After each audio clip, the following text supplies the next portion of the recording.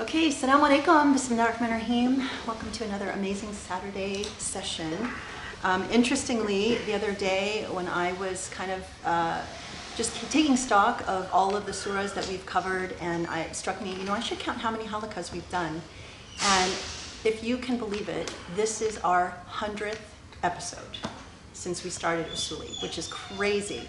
And I think back to December of 2017 when we started on this journey and where we were, and even like when I go back and I look at the video and how awkward it is, and like of course the cringeworthiness of looking at myself like trying to speak when I actually had no intention of speaking. Anyway, it was amazing. So back then it's interesting to look back and say we really had no idea where this journey would take us, and I'm so grateful for where we are today and what we're working on, and just what an incredible journey it's been. I wanted to share an email that I got. That I like to share really beautiful emails, and we're always like so blessed to receive these. I cannot thank Professor Abul Fadl, Grace Song, and everyone else involved in the Usuli Institute enough for the work that they have been doing. I am nearly 30 years old now, and I would not be exaggerating if I said that the vision of Islam presented by you is the first presentation of this religion that I have ever felt truly morally and intellectually satisfied with. Despite much searching, I have never felt comfortable in any Muslim community or grouping or movement, be it physical or intellectual.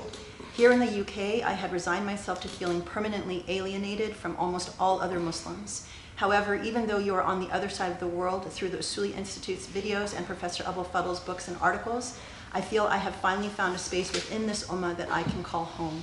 God bless you all. I was so touched to receive this again. Like the emails that we receive from people are just literally out of this world, and it's really beautiful. The emails are not just to the professor and I, but to the Usuli Institute, the other people that are here.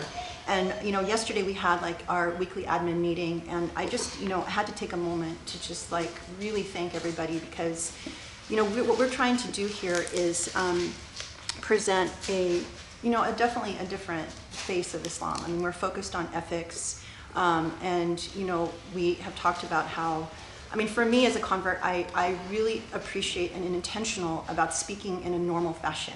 I don't like the idea that every time I walk into a Muslim space that all of a sudden you have a different tonality, a different vocabulary. All of a sudden now you say mashallah every 2 words, inshallah every 2 words. There's certain things that you can't talk about, there are certain things you're not supposed to ask questions about. There's just a whole persona that you're supposed to adopt if you want to play the game. And I don't even know if people recognize it, but it's very suffocating, especially for someone who didn't come from that kind of space.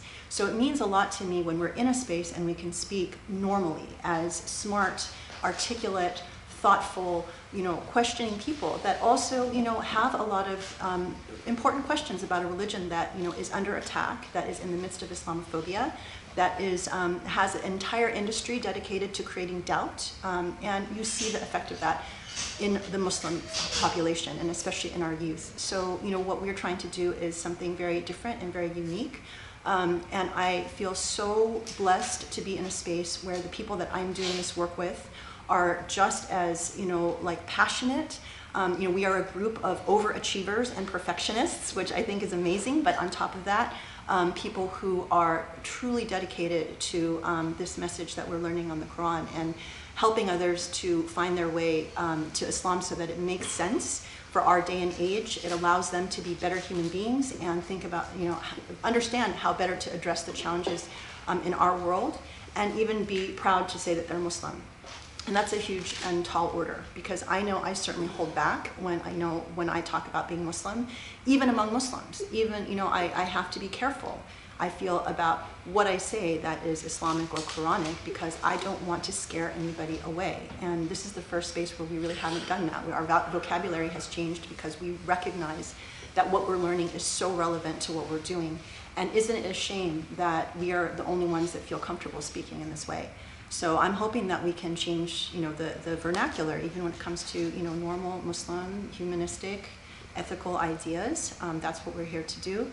And one of the things that we thought would be very, very cool is to introduce some of the members of Usuli Institute through, I wanted to, share this space, this introduction space. Sometime I've invited people to come think about taking my space here and sharing in the introduction. People are shy, they don't like it, so it takes a little bit of arm pulling or arm twisting.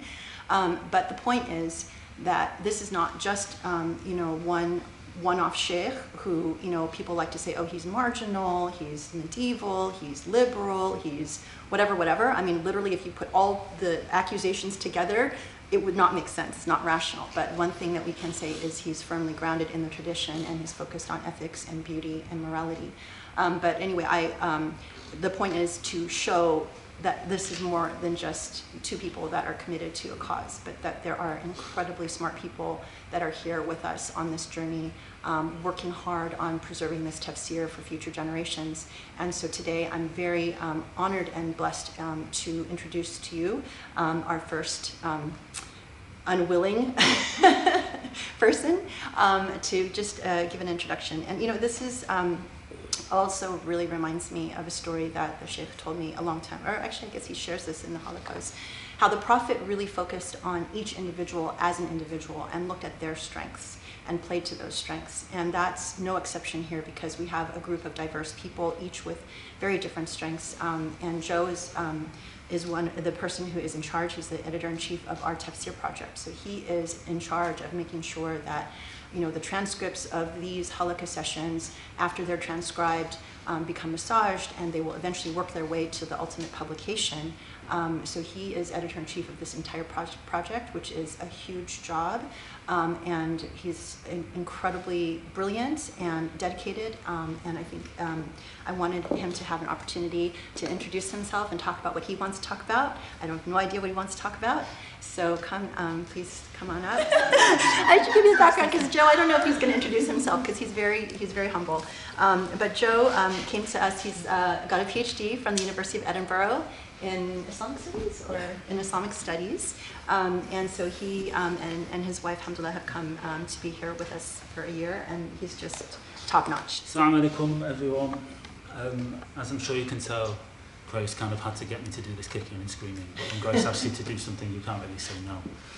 So I'm Joe, I'm from Manchester, I'm a student here on Project Illumine, and as Grace has said, I'm editor-in-chief of the project, the Tafsir project, eventually in a few years turning all of these incredible halakas into a published Tafsir.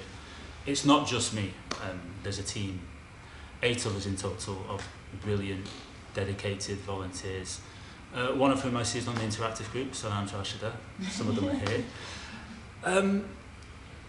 Where to start? I thought it might be useful just to talk about my own journey, my own story, how I came across the professor's thought. And perhaps it'll be of interest and benefit. I suspect that my own story is perhaps a bit more unusual, a bit unique. When I first came across the professor, I was non-Muslim. And now that I come to think of it, my encounter with the professor's thought and my journey with the professor's thought is actually intimately engaged. It's very tightly connected to my journey to Islam. It started, I was thinking about this earlier, it started almost a decade ago exactly, October 2011. I was non-Muslim, typical 21-year-old student. I didn't know anything about Islam, literally nothing, blank canvas. You asked me about Islam in 2011, Muhammad, Quran, Mecca, that's about it. So I'm doing a degree and I have an elective course. I've got 20 credits that I need to fill. I look at the options and there was a course on New Age religion, one on Buddhism, and one called Islam, Gender and Ethics. And I thought, well, Islam's in the news, why not? It sounds more interesting than the others. I'd love to say that I was a diligent, conscientious student, but I really wasn't. This was how much thought went into these kind of decisions. So I'm doing this course in Islam, Gender and Ethics. It wasn't an introductory course, but I was a beginner, so I was struggling for a bit. But I was getting into it. And then on the 3rd or 4th week, the weekly reading, the assigned reading, is chapter 6 of a book, this book, Speaking in God's Name. Never heard of the book, certainly never heard of the author. It's, at times you don't realise, oh God, I don't want to cry. Classic, it always happens. The kind of like Damascene moment conversion thing, that doesn't really happen, that's kind of overplayed.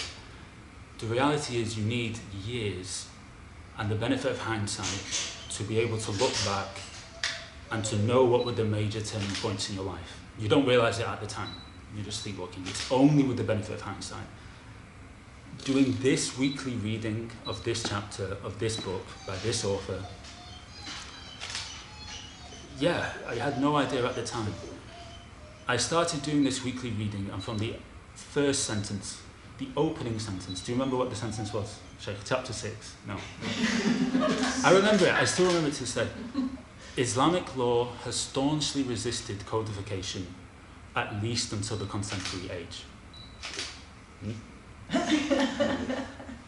And I remember just reading this and thinking, and I had to read it again. I said, wait, what? Let's do that again. Islamic law has staunchly resisted codification, at least until the contemporary age. I know now what I didn't know then, which is that I had a very preconceived idea of law, of religious law, basically shaped by the biblical tradition. You know, Old Testament, do this, don't do this, don't. 10 Commandments. And I just remember thinking to myself, how can a law not be codified? If a law isn't codified, how do people know what it is? How do people follow a law that isn't uniform and codified? What's this? And then the second half of the sentence, what the hell is this about the contemporary age? What happened in the contemporary age that this codified? I didn't know what the author, the professor, was on about, but I was interested. I was engaged. I then read the chapter, and the chapter is brilliant. If you haven't read chapter 6 of this book, please, I could not encourage you strongly enough. It is polemical. It is iconoclastic in the very best sense of the term. He takes these fatwa from big Saudi names, Bin Baz, and just demolishes them. It is brutal, it is brilliant. I was hooked. With hindsight, that reading sparked an interest in Islamic studies, an interest which became a passion which became kind of an obsession which surprised me, it surprised my family and friends, like, what the hell has happened to Joe? It started a journey which I ended up changing my degree and graduating in Islamic studies. I ended up doing further studies, further degrees, travelling abroad, learning Arabic, and before you know it, 5 years later, I'm Muslim. Again, you just don't know these turning points unless you have the hindsight, and it is another lesson there. We can plan our lives, but God laughs. We can think we have it all in order, and we can plan, you know, a few years I'm going to be here. I mean, I'm sure God just laughs. I mean, there's the verse, yakiduna kaida wa akidu kaida. You know, they plan, but I plan.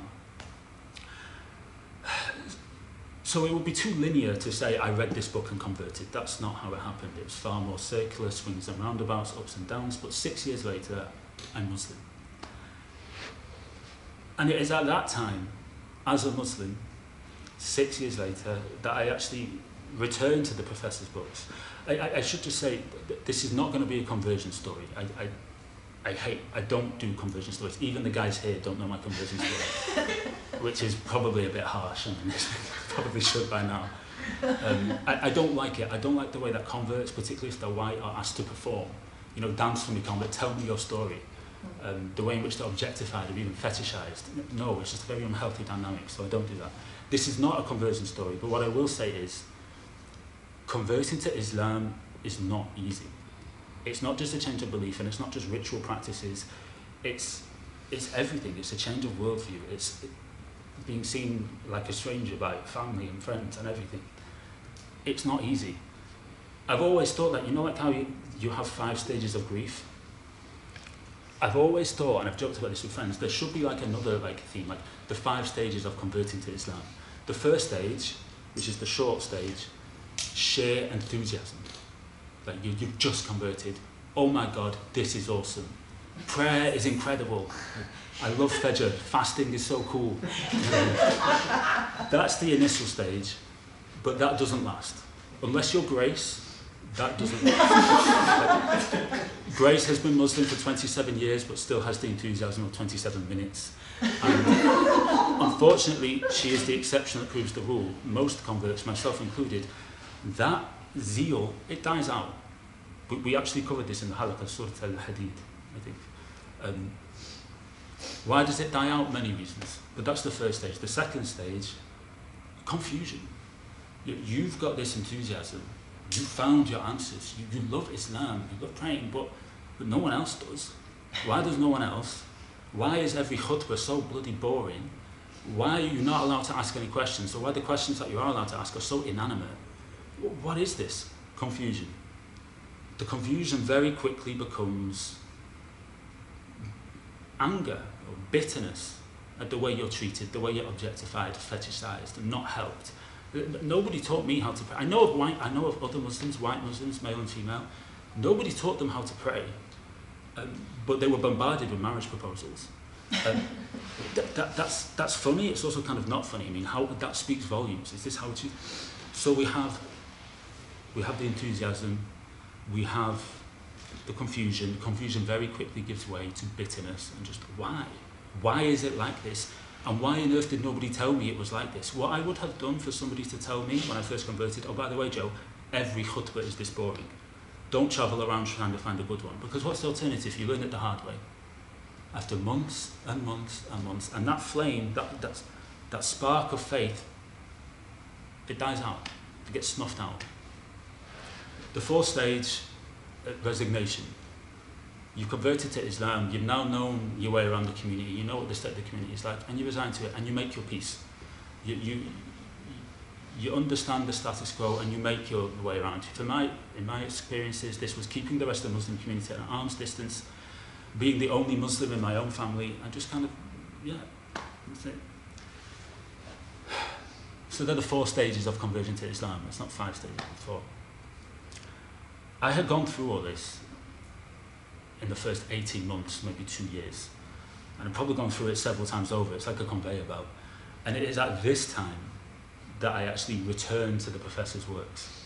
I don't remember the exact specifics, unfortunately, but I do remember feeling angry at myself for letting the flame die out, angry at the community, and frankly just lonely, and then somehow returning to the professor's works, reasoning with God, and conference of the books. And it was, I'm now Muslim. I'm asking completely different questions. I've got completely different answers I'm looking for, and it's like reading the professor afresh. And I can't quite express, it was like cold, cold water to a thirsty soul. It was, yes, this is it. This is it. This is what I needed to hear. But here's what I wanted to emphasize. What aspects of the professor's works now were speaking to me? It wasn't the intellect, because I already knew that. You know, the professor in secular academia, the professor is a heavyweight. He is venerated. It seems the only people that don't venerate the professor are Muslims. Why is that? Is that because Muslims disagree with the professor? No, that's not the point, because secular academia disagrees with the professor, because secular academia is non-Muslim. But secular academia can appreciate an intellect and the achievements. So sorry, I need to keep this before it becomes a rant. Go for it. We have a halakha to get through. It's okay. So I'm reading the professor afresh now as a convert, and it's like discovering him and his works all again. But what aspect is it? It was not the intellect, I knew that. Nor was it the personal example and the piety, because I had never met the professor yet. All that came later. What it was, more than anything, was just the common sense. I can't really phrase it better. The common sense. Yes, we have this intellect, and yes, we have this library, and yes, we have 100 halakas and thousands of lectures, but the beautiful thing is, it's the but the beautiful thing is, all of this is all about pointing us to an Islam that is natural, that is intuitive. I'm reading Conference of the Books, and the professor's saying, you know, common sense, by the way, common sense means also a basic sense of priorities, a basic sense of ethics, a basic sense of justice. There are worse things happening than the tyranny of women showing their hair. There are genocides happening against Muslims left and right, and we're talking about nail varnish. Really, what the hell is it with nail varnish? If something is ugly and unjust, it cannot be divine. This is the beautiful thing about the professor's work. This is the beautiful thing about Asuli. It's almost like the irony, the twist and tale. Behind all the books, the half a dozen books and the 40 articles and the library, it just takes us right back to where we started. A natural, intuitive Islam. That's what I needed. Because we often say that, you know, in all these mosques and Islamic centres, you're expected to leave your intellect at the door. It's worse than that. You're expected to leave everything at the door. You're expected to leave your common sense at the door and enter a world of cognitive dissonance, of uncomfortable, an Islam that we've created that is uncomfortable, that doesn't sit right with us, that doesn't weighs heavy on our chest. And we all know it's not right, but we can't really say it's right. It was the common sense. I think that's an aspect of the professor's thought. Just yes, these books can be quite heavy. Speaking with God's Name is a heavy book. Some of these halakas can talk about, you know, we're unashamedly quite smart, intellectual way of doing things here. But don't forget the but. But it is all about an Islam that deep down is intuitive, if only we choose to listen to it. We've got a halakha to get through, so I wanted to say a lot more about like how I came across the Surah and stuff, but next time. Next time. To be continued. If I'm allowed back on the platform. Is that it? But before I go, Professor, like I say this every single day to myself, but I don't think I say it to you enough. Just thank you, because I know the Professor gets a lot of letters saying, you know, you saved my faith in Islam. My faith in Islam was never in doubt. I converted to Islam. I always believed in Islam. I always believed in the Prophet. But I had just given up on Muslims. And your work and what you're doing has restored my faith in Muslims. As long as somebody is saying it, and as long as others are prepared to listen, then it's not over. Then there's hope. If somebody's saying it and people are prepared to listen, to take it seriously, there's hope. We might be under attack, we might be in the trenches, taking grenades, but we're still in the battle. There's still hope. So thank you.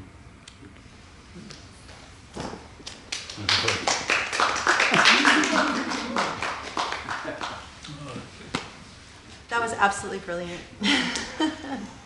It was so brilliant. I need 2 minutes. You need 2 minutes. Okay, so Sheikh needs 2 minutes, but let me just say, I mean, you know, this is why I think people needed to meet some of the people here, because you see, like, what we're doing is something very special. And I think that the people that feel passionate, I think it is 5 stages, because the 5th stage is meeting the professor and reading his work and discovering, how can I sustainably be a Muslim and not lose my mind? You know, and that this is the hope. And this is the same experience that I had when I encountered the professor, you know, 27 whatever years ago, because I had a year of that same experience. And it's so interesting because so many people use very similar words. You said cold water to a thirsty person. I said fresh air to a dying, you know, suffocating person. That was exactly my experience, and other people have said something very similar since then. So this is why I certainly have felt in my entire, you know, Muslim life that if Islam has a future, it's through this, and it's, you know, I will live and die by, you know, serving this message. And so alhamdulillah, Joe is, you know, so special, which now you've seen, and you can see why God chose him to be in charge of this very special project, because he is definitely an overachiever, definitely a workaholic, definitely a perfectionist, but is one of the most beautiful souls I've ever met. And so I feel very blessed to know Joe, and now hopefully you all feel some of that as well. So let's take a break, and then inshallah we will. And Joe, did you cry? Almost. Okay. Well, see, there's a tradition here that if you're up here, Marwa didn't make it. We'll have to start timing, like how long you can speak without crying. And alhamdulillah, truly alhamdulillah. Bismillah ar-Rahman ar-Rahim. Subhanallah al-Ali al-Azim. Alhamdulillahi Rabbil Alameen. Allahumma salli wa sallim wa barik ala Muhammad, النبي الأمين المرسل رحمة للعالمين خاتم الرسل والأنبياء أجمعين وعلى آله الميامين وعلى أصحابه الطيبين وعلى من اتبعوا بإحسان إلى يوم الدين. اللهم يا علي يا عظيم لا تكلفنا إلا وسعنا. اللهم يا رب اغفر لنا إن أخطأنا ولا تحمل علينا إصرا كما حملت على الذين من قبلنا ولا تحملنا ما لا طاقة لنا به يا رب واعف عنا واغفر لنا وارحمنا أنت مولانا فانصرنا على القوم الكافرين. اللهم اشرح لي صدري ويسر لي أمري واحلل عقدة من لساني يفقه قولي. بسم الله الرحمن الرحيم. سورة الأنعام.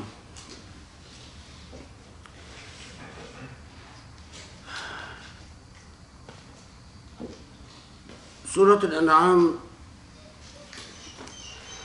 the longest surah revealed in Mecca. And it's a surah that is revealed after Al-Isra, the turning point that we've talked about several times, and also revealed after Surah Yunus, after Surah Hud,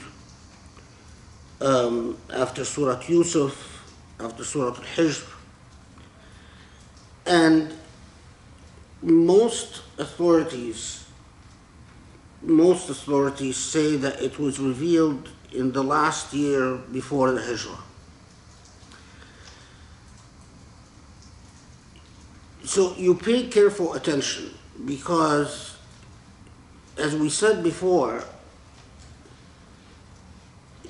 this is Allah speaking to people as they are about to undertake a fundamental change in their life and to undertake an irreversible commitment. Allah is speaking to persecuted people who have now, because of the persecution, have been vetted out. So it is the strongest and the most hardcore that remained Muslim. And as Surah Al-An'am itself points out, there are some that did not pass the test, that some that couldn't take the pressure and went the other way. And the Hijrah, which, as we said before, a lot of people often forget that the Hijrah meant a complete and total sacrifice, because the Meccans did not allow the Muslims to perform a Hijrah or to go to Medina with their property and possessions. The Meccans said, those of you that we will allow to leave, you can leave, but you have to leave all your possessions and property, your money behind. So it's a massive transformation. And you have to pay careful attention to what Allah chooses to tell people at this critical juncture. And what Allah chooses to tell people after the fairly sophisticated message that we lived with through the sequence of Surah Yunus, Surah Hud, Surah Yusuf.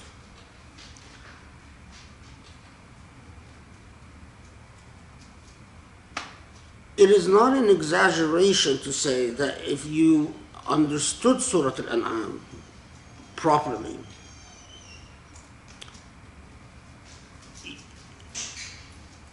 it is impossible for the author of the Quran to be human. Because what it tells Muslims at this point is something that charismatic leaders or human activists would simply not think of. It is a message that is not geared towards a political advantage, it is not a message geared towards an emotional consolation. It is not a pep talk for people that will be undertaking an enormous or who have undertaken an enormous sacrifice, but a remarkably surprising message, because it is as if, and I'm skipping ahead intentionally in the case of Surah Al-An'am, and then we'll break it down, that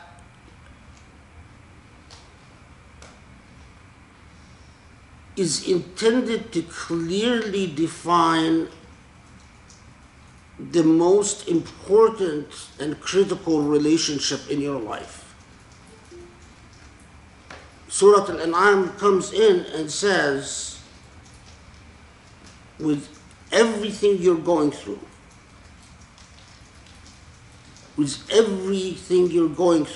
there is a very serious risk of shirk. And we'll talk about shirk in Surah Al-An'am. That there is a very serious risk that your compass would be defined by your human encounters and your human disputes.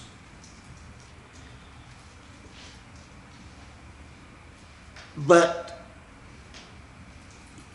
you are in a false paradigm unless Allah is the core and center.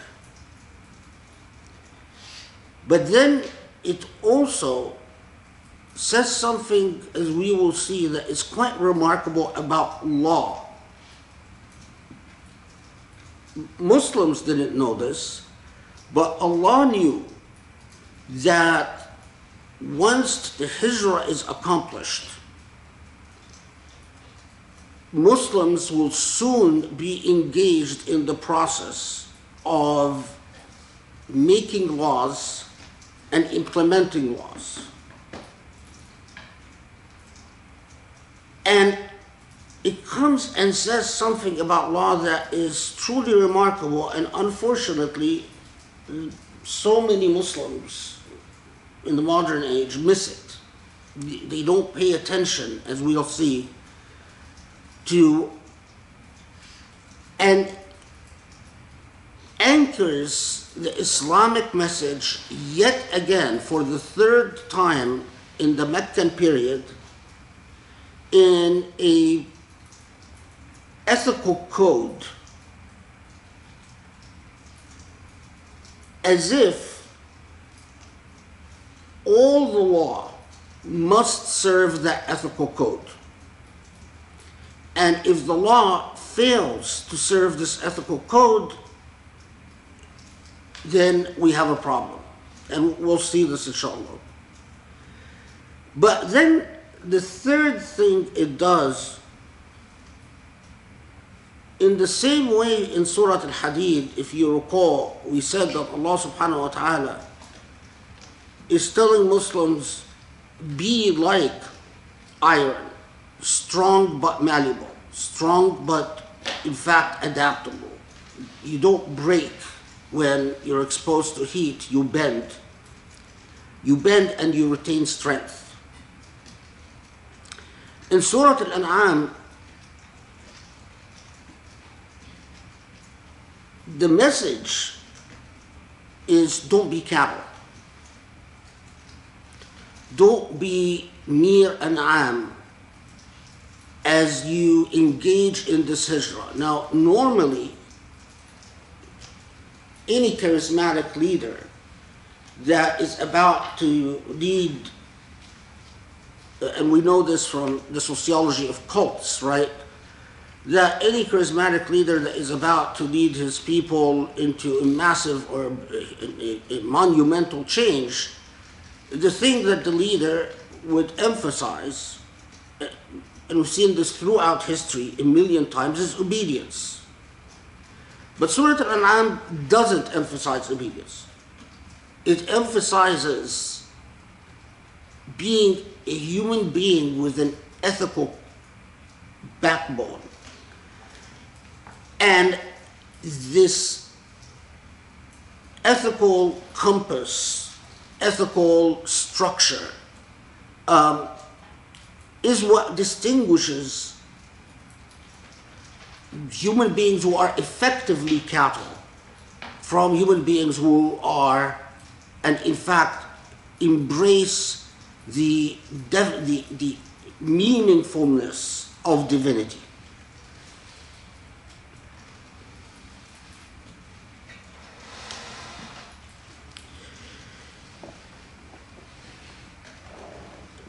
When Surah Al-An'am was revealed, although it's a long surah, but most authorities note that it was revealed all at one time.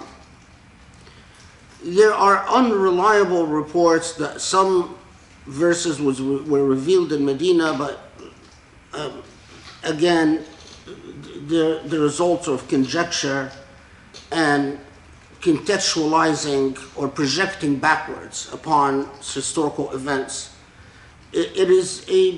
We can say confidently that Surah Al-An'am was all revealed in Mecca, and not only that, but it was all revealed at once.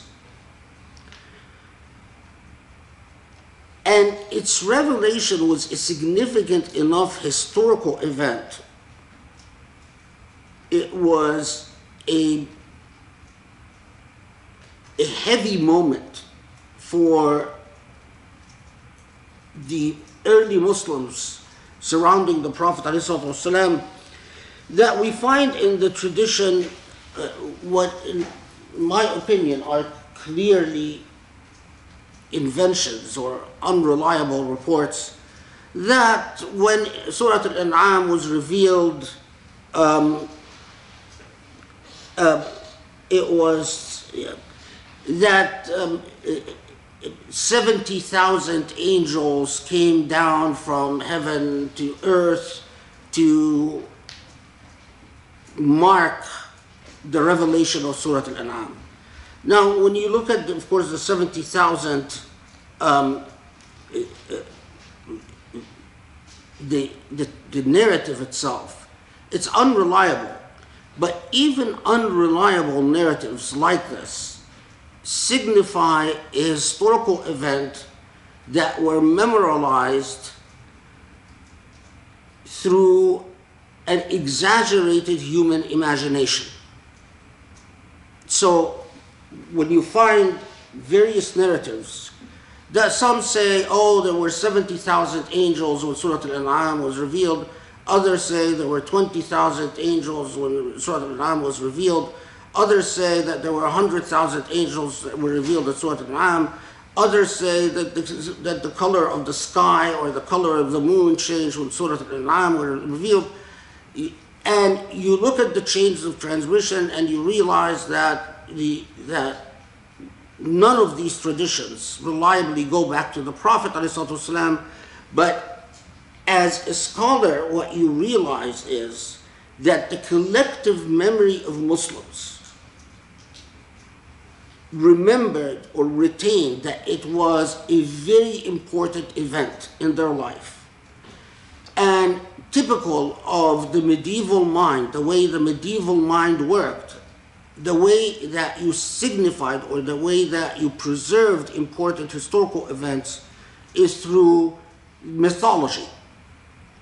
So it's not surprising that there were people that invented mythology and attributed it to the Prophet ﷺ.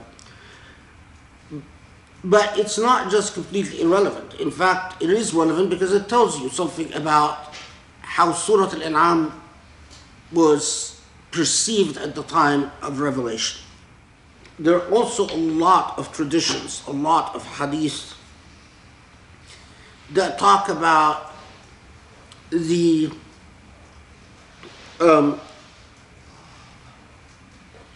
blessings of reciting Surah Al-An'am, about how much of your sins are forgiven if you recite Surah Al-An'am, or how many hasanats you gain if you recite Surah Al-An'am. There are many reports about the Prophet ﷺ reciting the entire Surah Al-An'am in a single rak'ah. And again, all of these are of the same genre. What they're articulating is what the collective historical memory retaining the significance of this moment. But you have to understand the way that the medieval narrative worked. And the medieval narrative would often memorialize things by these exaggerations that strike the modern mind as odd or unusual or whatnot. Anyway. Okay, and inshallah we'll see why Surah Al-An'am was so significant. So it starts out as so many surah in the Quran start out with Hamdulillah. الحمد لله الذي خلق السماوات والأرض وجعل الظلمات والنور ثم الذين كفروا بربهم يعدلون. Now, the beginning of so many of the surah with Alhamd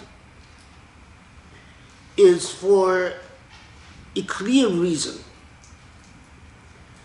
as actually has been pointed out by so many scholars of the Quran, that the beginning of any type of real relationship with Allah is that the attitude of Alhamd, of gratitude, would be anchored in your heart. Because if you do not have that, belief itself becomes meaningless.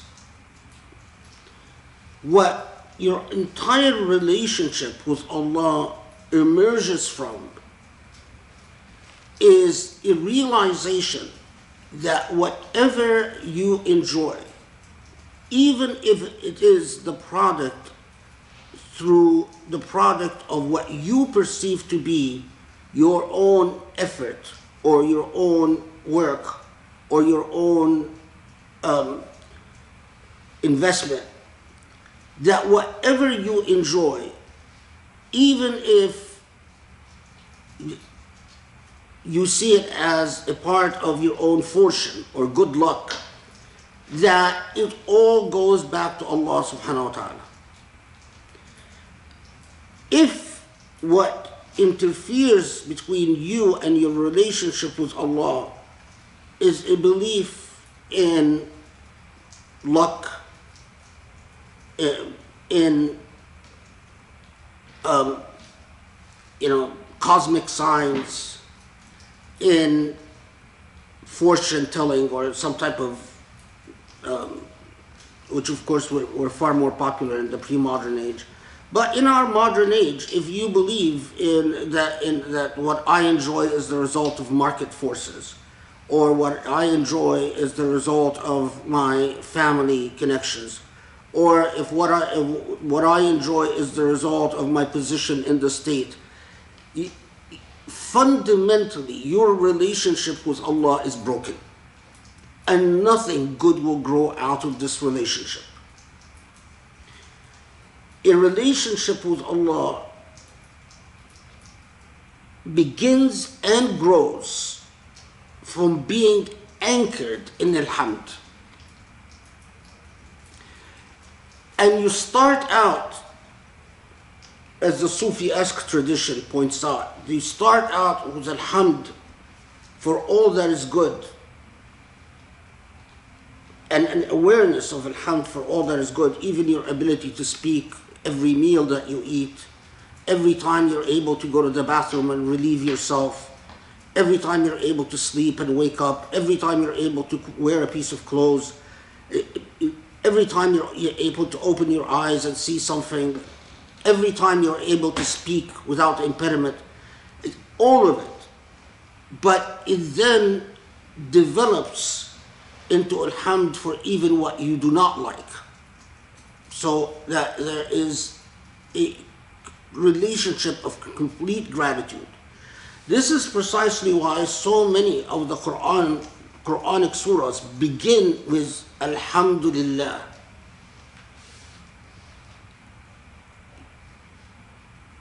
Again, I underscore it because we don't teach our children this. Because this is, again, part of the Islam that unfortunately we moderns have corrupted. It doesn't begin with learning the law. It doesn't begin with a proper performance of rituals. It doesn't begin with, and as we will see, because we'll talk about this, because the Prophet ﷺ talks about this, with knowing how to read the Quran according to the proper rules of recitation. That's not where it starts. It all starts with gratitude.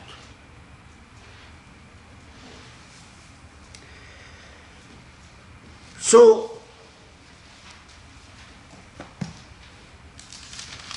Alhamdulillah, who created the heavens and earth. And notice a rather a fine point. وَجَعَلَ, he created the heavens and earth. وَجَعَلَ الظُّلُمَاتِ وَالنُّورِ, not necessarily created الظُّلُمَاتِ وَالنُّورِ. جَعَلَ means made, or some commentators note that because Allah creates light, the dhulumat is a necessary condition of the absence of light. And note also that it doesn't say وَجَعَلَ الظَّلَامُ وَالنُّورِ, because then al-dhalam would be an actual corporate entity, would be an actual material state like al-nur. But al-dhulumat, the language itself communicates to you that nur is a thing. Light is a thing. Light is something that you actually create, produce. But the al-dhulumat is the absence of a thing.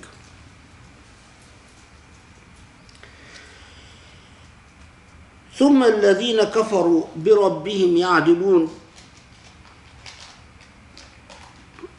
يعدلون, so many tafasir, so many translations will translate it as, then after that so many ascribe equals to Allah. But يعدلون has a dual meaning.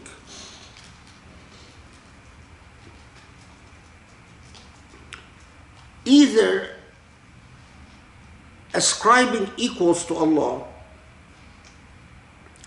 or simply finding an alternative to Allah.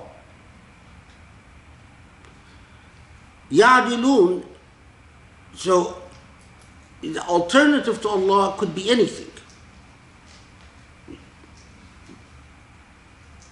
As we will see, the rest of the surah talks about, that if your belief in, sometimes your belief in logic itself could be udul anillah, or your belief in a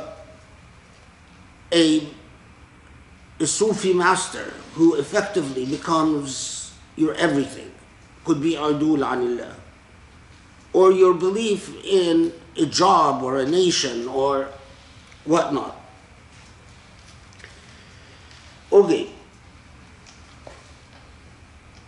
هو الذي خلقكم من طين ثم قضى أجلا وأجل مسمى عنده ثم أنتم تمترون. I'm going to try not to go verse by verse with the surah, but it's difficult because Surah Al-An'am is one of these surah that is very dense with meaning.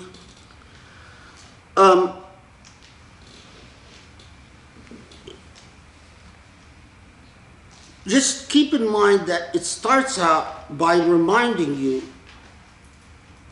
after reminding you of the core relationship of Alhamd, and reminding you of a core reality that there is the created light of Allah, and then the absence of that light, which is darkness, many folds of darkness.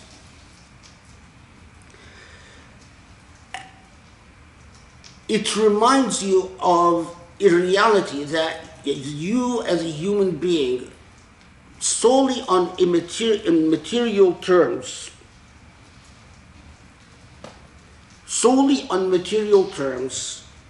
you wouldn't amount to much. You have been created of elements of soil, the earth. And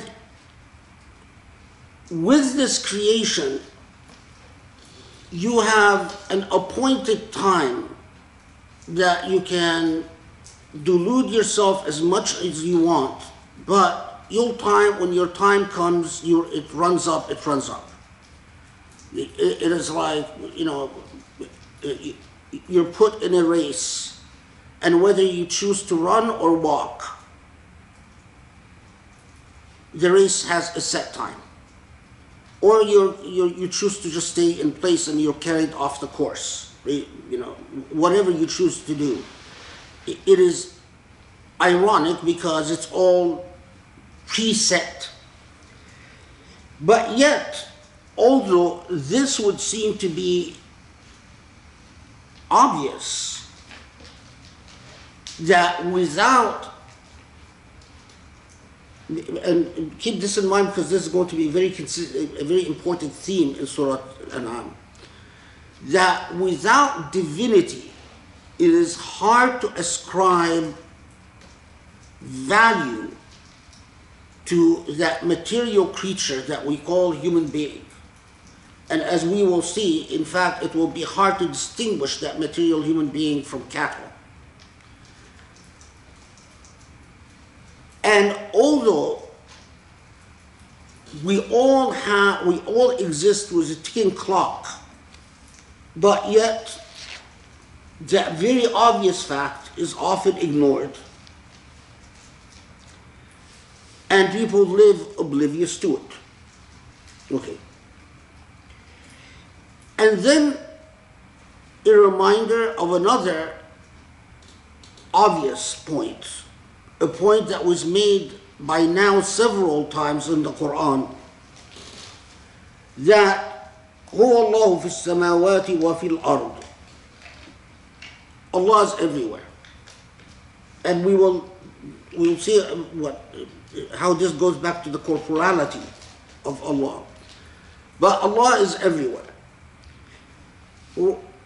يعلم سركم وجهركم ويعلم ما تكسبون. There is nothing that you can possibly do or engage in that Allah doesn't know. So you exist in the full view of the divine.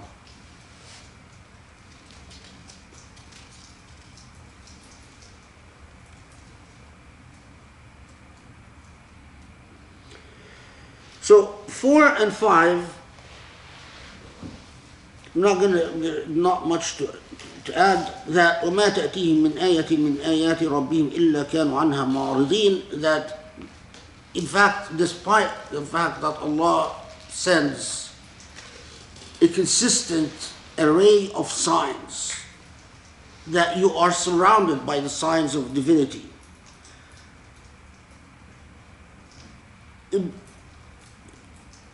there is consistent denial, and in fact, not just denial, but it tends to mock the truth. This is فَقَدْ كَذَّبُوا بِالْحَقِّ لَمَّا جَاءَهُمْ فَسَوْفَ يَأْتِيهِمْ أَنْبَاءُ مَا كَانُوا بِهِ يَسْتَهْزِئُونَ. that the consistent denial and in fact mockery, and Allah's consistent reminder that, well, you know, interesting, but you'll come to know. Okay. Then again, Surah Al-An'am takes us to a common Quranic tool, and that is to appeal to human beings to understand the present and the future in terms of understanding the past. أَلَمْ يَرَوْا كَمْ أَهْلَكْنَا مِنْ قَبْلِهِمْ مِنْ قَرْنٍ مكناهم في الأرض ما لم نمكن لكم وأرسلنا السماء عليهم مدرارا وجعلنا الأنهار تجري من تحتهم فأهلكناهم بذنوبهم وأنشأنا من بعدهم قرنا آخرين. That regardless of who you are, don't you reflect upon the fact that epoch after epoch, century after century, various human beings who inhabited this earth thought they have things under control. But the cycle, the law of divinity as to the cycle of history is always the same. Regardless of the delusion of control, ultimately there is this endless process of destruction and rebirth. And how easy it is for the human ego to assume that what is will be permanently so. But in fact, it's not. Okay. Now, Surah Al-An'am, there is a number of responses to the Meccans, but they're rather interesting responses, because at this point, the Meccans' dominance over Muslims is total, and the persecution is unrelenting. And the normal human tendency is that if you speak to your oppressor, is that you complain about the oppression. You've hurt me. But, and this is something you note in the Quran consistently, it doesn't speak like any human rhetorical device, but rather it challenges Meccans in ways that if you are a persecutor oppressing a group of people, you would find quite odd. Because the Quran is coming and saying, I am challenging your philosophy of life. I'm not going to talk about your crimes against Muslims being committed. I'm going to talk about your philosophical outlook on life. So, first, this is ayah 7. وَلَوْ نَزَّلْنَا عَلَيْكَ كِتَابًا فِي قِرْطَاسٍ فَلَمَسُوهُ بِأَيْدِيهِمْ لَقَالَ الَّذِينَ كَفَرُوا إِنَّ هَذَا إِلَّا سِحْرٌ مُبِينٌ وقالوا لولا أنزل عليه ملك ولو أنزلنا ملكا لقضي الأمر ثم لا ينظرون ولو جعلناه ملكا لجعلناه رجلا وللبسنا عليهم ما يلبسون. So first, it's making clear that the issue is not what they claim to be the problem with Muhammad.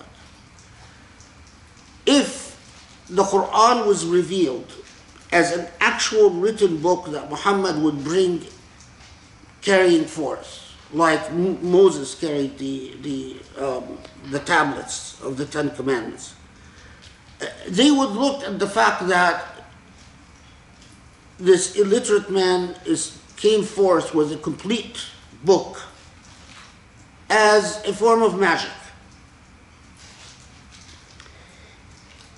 And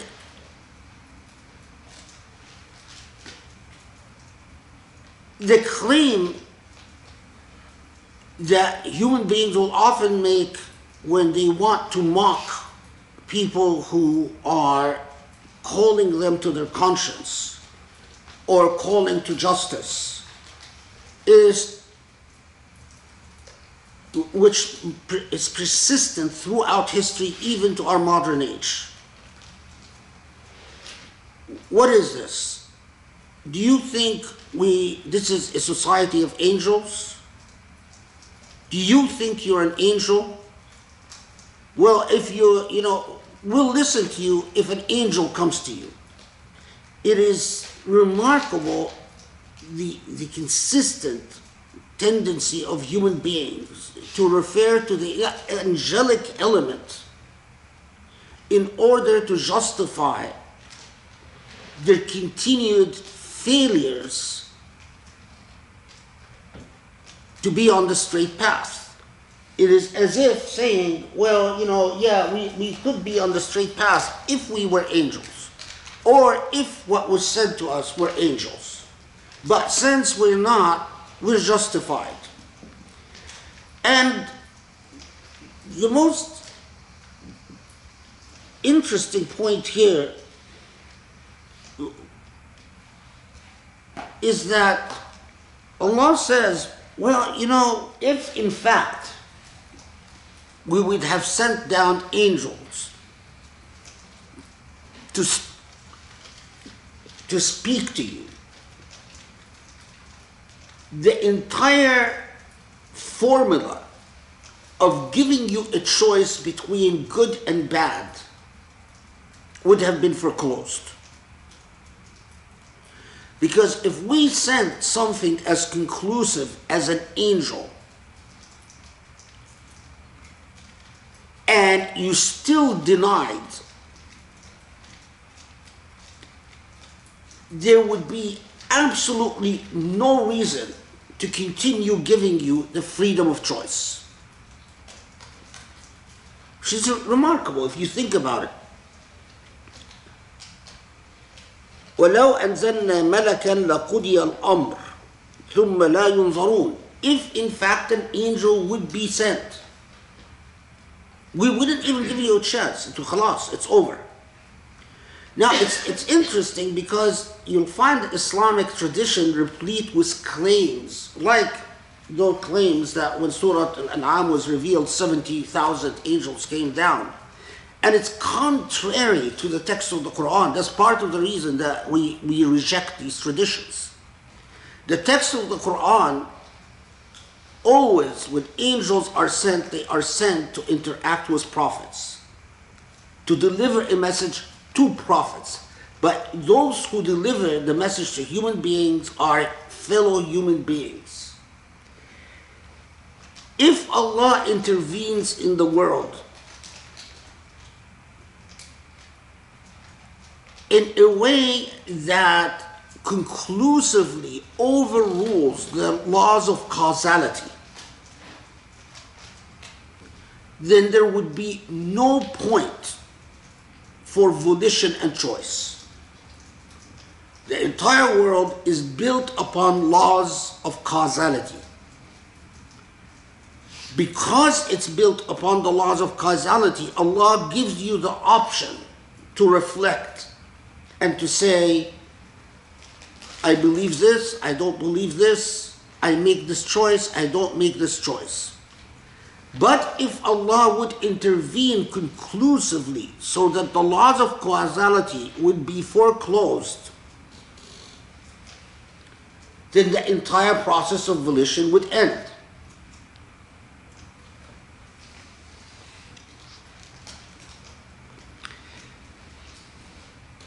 And first, it tells the Prophet ﷺ, this is in verse 10, remember, other prophets were mocked. وَلَقَدْ اسْتُهْزِئَ بِرُسُلٍ مِّن قَبْلِكَ فحاق بالذين سخروا منهم ما كانوا به يستهزئون. You know, this issue of them mocking you is nearly Allah telling the Prophet is a non-issue. This is the continuing cycle. And it is not just prophets, but it is those who assume, as we see, the mantle of the ethical code that Surah Al-An'am, towards the end of the surah, anchors as the heart and core of the Islamic message. Anyone that reminds people of that ethical message, the natural order of things, unfortunately, is that they will confront derision and mockery.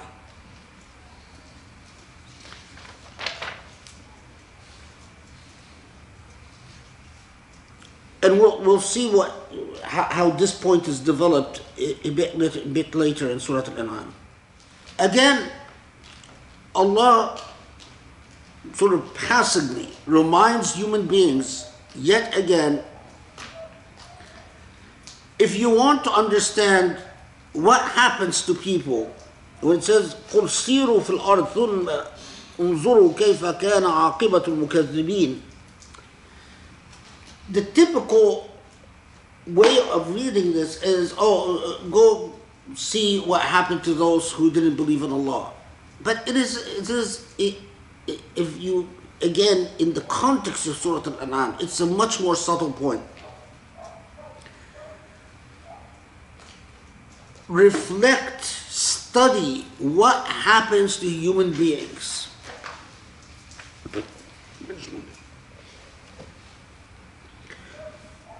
What happens to societies? What happens to communities when they abandon the moral basis, the moral foundations that we will encounter in Surah Al-An'am? That it is a continuous cycle. Human beings, even initially, if they imagine they can retain morality and ethics without God, it's a delusion. They forego God, and eventually what they forego are ethics and morality. And when their ethics and morality go, it is only a matter of time before they collapse without the moral basis upon which societies can be founded. Collapsing is inevitable. So when you notice in verse 10, فَحَاقَ بِالَّذِينَ سَخِرُوا مِنْهُمْ مَا كَانُوا بِهِ يَسْتَهْزِئُونَ. فَحَاقَ بِهِمْ, it is the very system of belief that they utilized to deny the prophets is what does them in.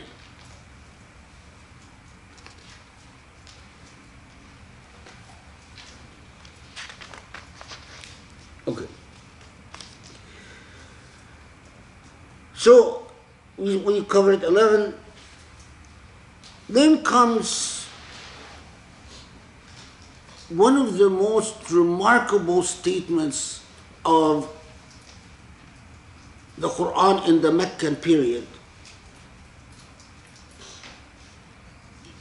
Again, contextually, to the people it was being revealed to at the time. قُلْ لِمَنْ مَا فِي السَّمَاوَاتِ وَالْأَرْضِ قُلْ لِلَّهِ. Okay, what is in the heavens and earth, everything belongs to Allah. كتب على نفسه الرحمة ليجمعنكم إلى يوم القيامة لا ريب فيه الذين خسروا أنفسهم فهم لا يؤمنون وله ما سكن في الليل والنهار وهو السميع العليم. So this is 12.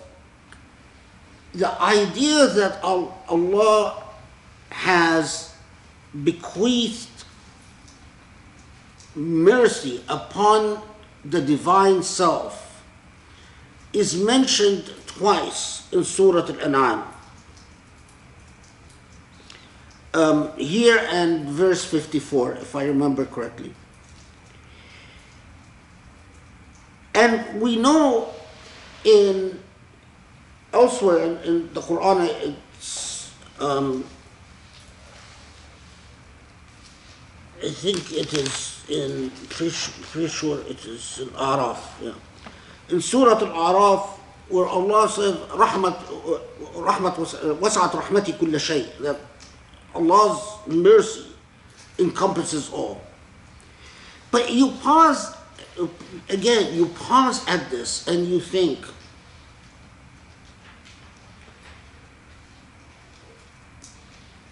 so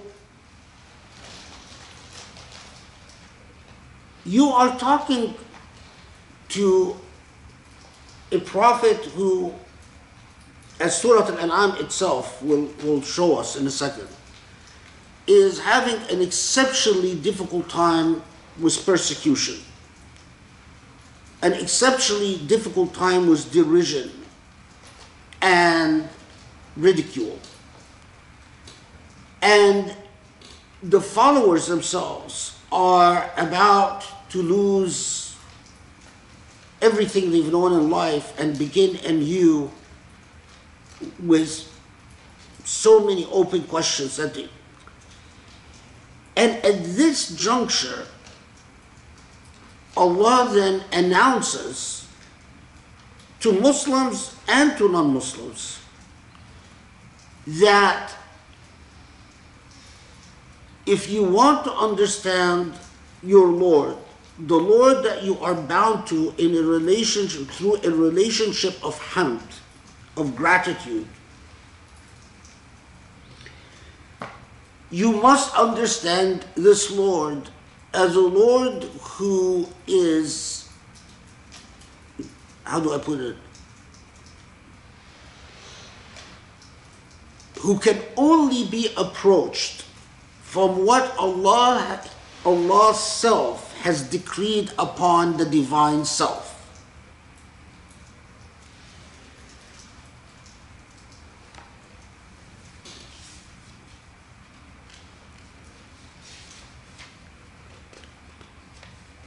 If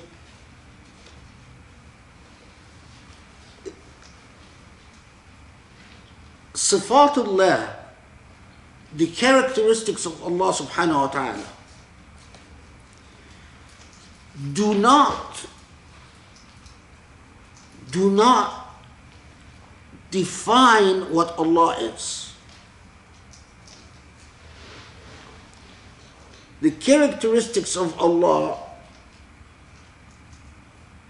describe the perceptible effect of the divine within the universe. The sifat that the Quran mentions, which is very different than Christian theology, I might add, and also very different in Jewish theology. Allah is too grand for us to simply say that Allah is Allah's sifat, that the attributes of Allah define Allah. You can do that in Judaism, you can do that in Christianity, you can do that in Buddhism, you can do that in Hinduism, but you cannot do that in Islam. What the sifat is, the sifat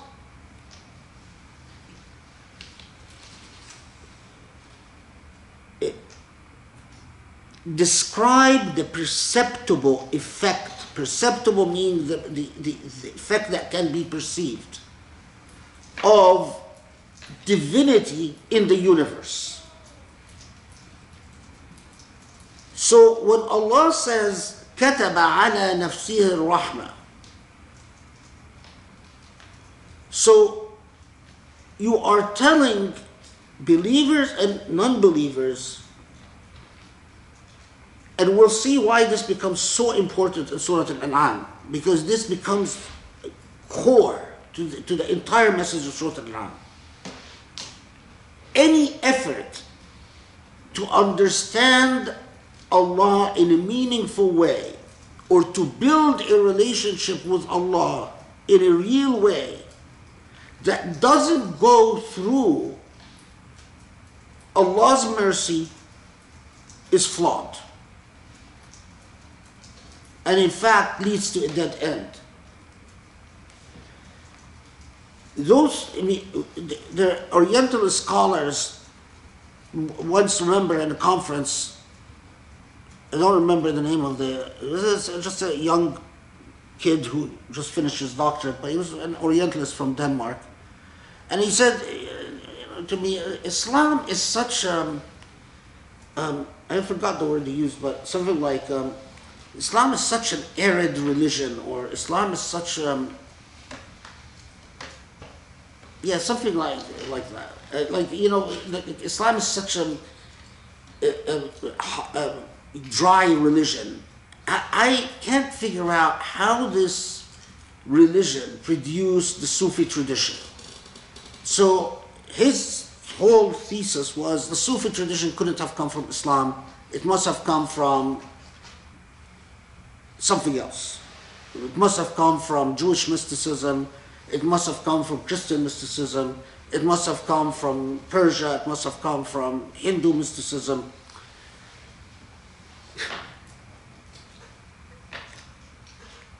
The funny thing is that if you want to understand how the Sufi tradition arose in Islam, it is precisely because of Muslims who understood verse 12 in Surah Al-An'am. You cannot properly understand your Lord or build a relationship with your Lord unless it is constructed upon seeing and proper gratitude for the effects of your Lord's rahmah, mercy in the universe. So anyone that claims religiosity, this is what gave rise to the, who does not exude mercy, is in fact not religious. Anyone who claims religiosity but exudes cruelty, brutality, cannot be religious. They have a relationship, but a relationship with something other than God. And as we will see in Surah Al-An'am, quite often people build a relationship with the demonic and claim it's God. But the very nature of a relationship with Allah subhanahu wa ta'ala is that rahmah, as one, I don't remember where I read it, it might have been Al-Ghazali in Al-Ahya, but I'm not sure, who says that rahmah comes out of the pores of, as if rahmah comes out of the pores of your skin and is the very air that you breathe. But of course you pause and wonder, if you are among those Muslims who are persecuted, and you want to, if you read the Torah was written after destruction of the first temple, and Jews were in captivity. And when they wrote the Torah, you can feel the anger and the vehemence and the vengeance against their oppressors. They're very angry and upset because of the suffering they go through. So then you pause and you think, how did this impact those Muslims who were persecuted at this time, when Allah comes to them in the midst of this persecution and say, It is all about your Lord's rahmah, your Lord's mercy. The obvious question, if you're being tortured, is, and if you don't have a proper understanding what hamd is, what mercy? I'm suffering. I'm persecuted. So where is this mercy? But that's precisely it. If you define mercy in terms of purely an egocentric paradigm, whether I am getting, I am benefiting, then you go nowhere. Then you'll never understand that mercy.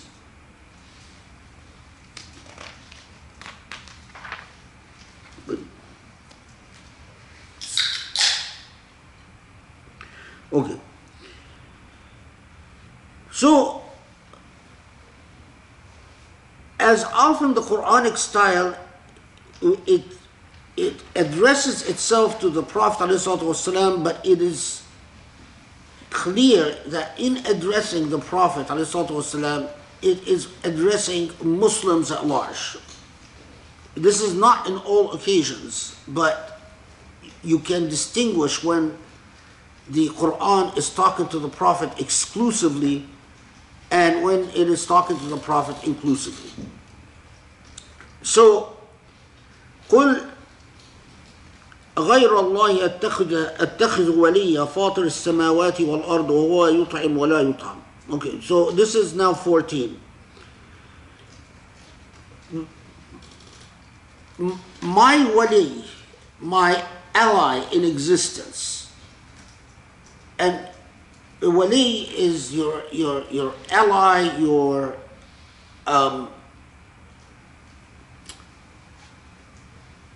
what you depend on consistently in everything. So that we understand that Allah is not a corporeal reality. Allah doesn't eat. Allah doesn't perform any of the human functions. There will be more on this. But أمرت أن أكون أول من أسلم. I have been commanded to be the first of أول من أسلم, the first of those who become Muslim. Or let's see how they translated it.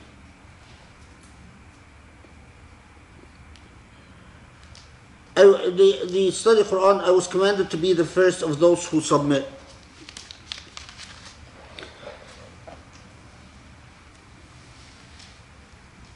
You pause here again. We know that Islam is the type of submission that is based on alhamd, that is based on this relationship of gratitude, and also based on understanding Allah through sifatillah and embracing the sifat and internalizing the sifat. Okay. But the phrasing أمرت أن أكون أول من أسلم.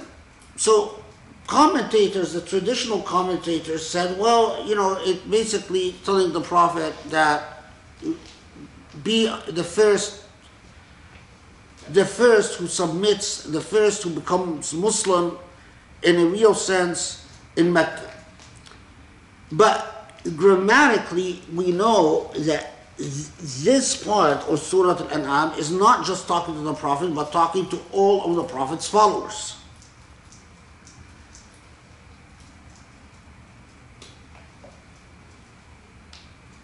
So, it is as if coming and saying to you, and this again, this will be developed later in Surah Al-An'am. There's a continuation to this, so just make a mental note of it until we come back to it. that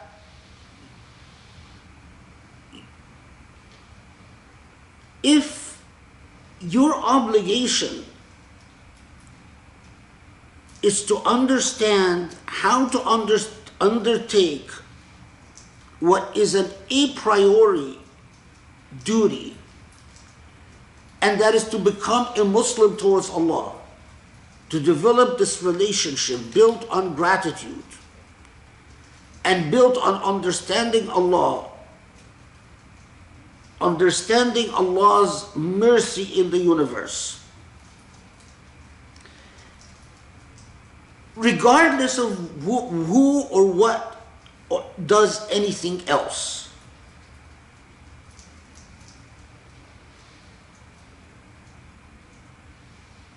So there's a tradition that goes back to Umar ibn Khattab. I couldn't find it because I couldn't spend a lot of time. That there's the command of Allah is that if the entire universe ceases to be Muslim, then that you remain the only Muslim on the face of the earth. And if the entire universe abandons Islam, and you are the first to discover, then you become the first Muslim on the face of the earth. So it's like saying,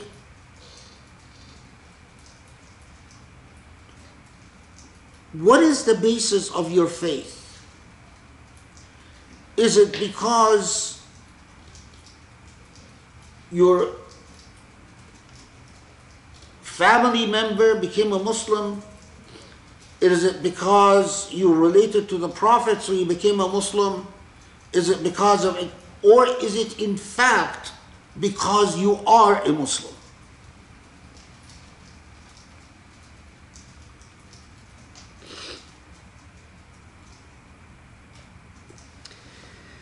And then these remarkably beautiful verses. من يصرف عنه يوم من يصرف عنه وإن يمسسك الله بضر فلا كاشف له إلا هو وإن يمسسك بخير فهو على كل شيء قدير وهو القاهر فوق عباده وهو الحكيم الخبير.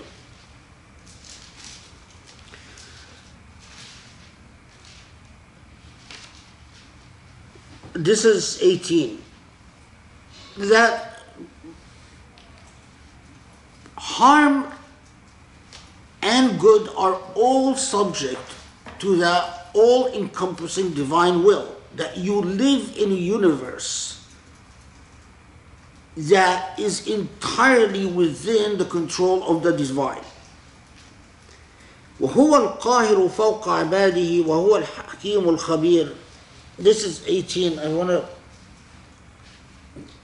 let's check how it's translated first.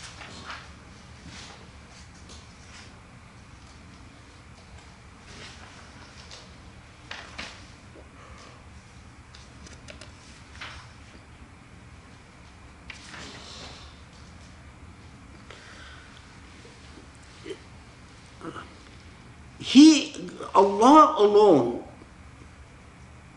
القاهر فوق عباده, Allah alone holds the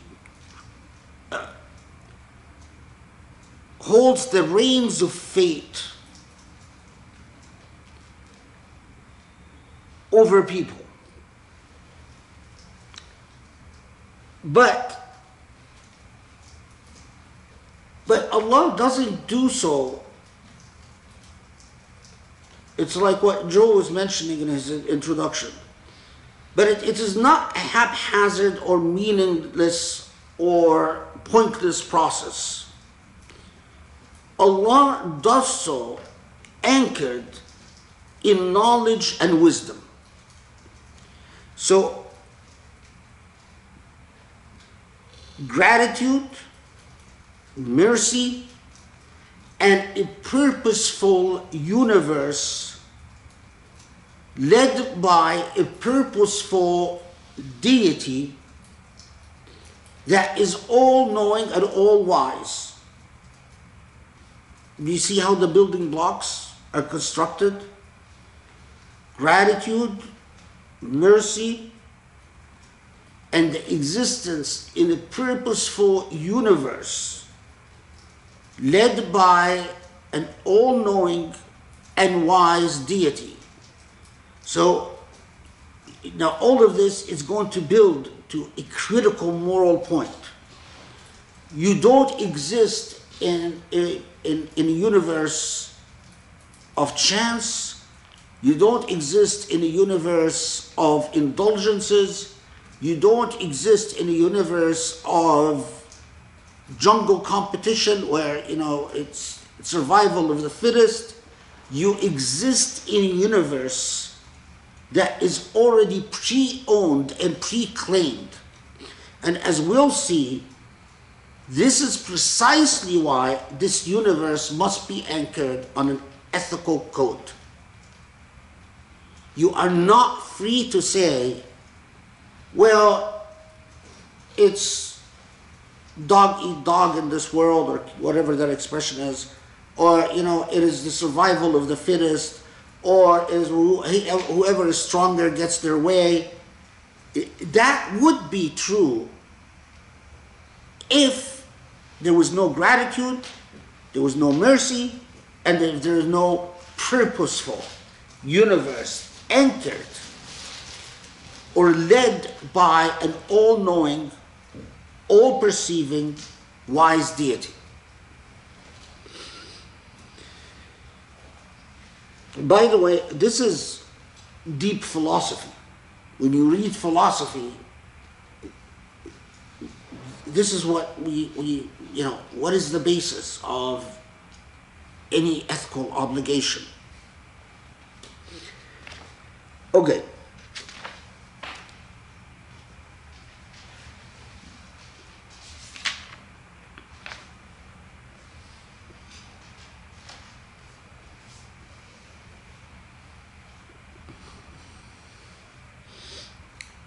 Okay, so just in the interest of time, I'm going to have to skip some verses that I don't have much to add to. But let's go to 20. So you notice here, then Surah Al-An'am,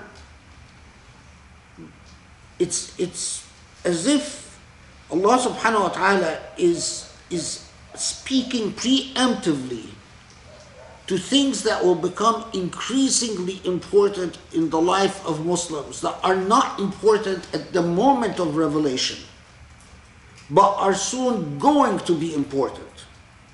Which is, again, if you understand surah like this, you realize this book is just not human, it's not possible. So it starts talking about Jews and Christians. We know that Jews and Christians in Mecca are in very limited numbers, and they don't constitute coherent tribes, they're individuals. But the Quran starts engaging a people that later on will become very important in the life of Muslims. And it says something that is quite remarkable. It says to them, you know your book. This is 20. You know your book quite well. And you know that your book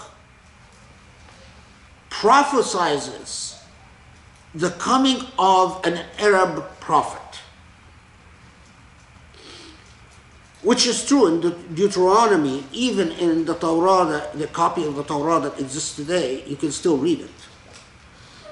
And in several other parts of the Bible, but most prominently Deuteronomy. That you know that an Arab prophet is prophesied. And you know this intimately. When you say that they know it as if like they know their children. But you will go out of your way, and it speaks in the present, but this will happen in the future. You will go out of your way to deny that and to say it is not so. This is not the prophesied prophet, while you know that it is.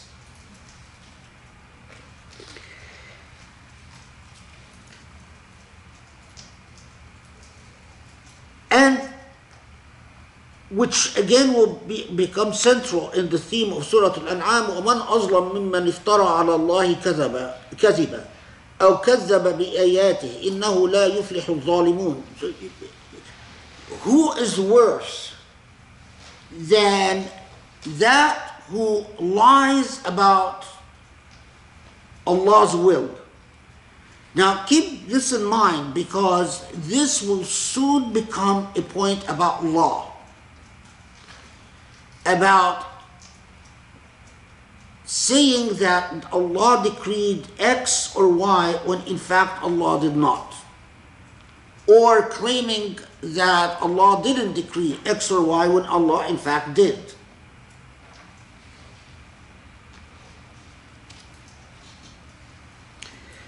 Now, 22 is the common point, or the point that we frequently encounter in the Quran about shuraka. وَيَوْمَ نَحْشُرُهُمْ جَمِيعًا ثُمَّ نَقُولُ لِلَّذِينَ أَشْرَكُوا أَيْنَ شُرَكَاؤُكُمُ الَّذِي كُنْتُمْ تَزْعُمُونَ ثُمَّ لَمْ تَكُنْ فِتْنَتُهُمْ إِلَّا أَنْ قَالُوا وَاللَّهِ رَبَّنَا مَا كُنَّا مُشْرِكِينَ انظُرْ كَيْفَ كذبوا على أنفسهم وضل عنهم ما كانوا يفترون. But this here in Surah Al-An'am, there is a finer point to this. That when Allah points to human beings and says, where are your shuraka? Shuraka, as we know, are partners, right? The partners that you ascribe to God. And their response, رَبَّنَا مَا كُنَّا مُشْرِكِينَ, we did not ascribe partners to you.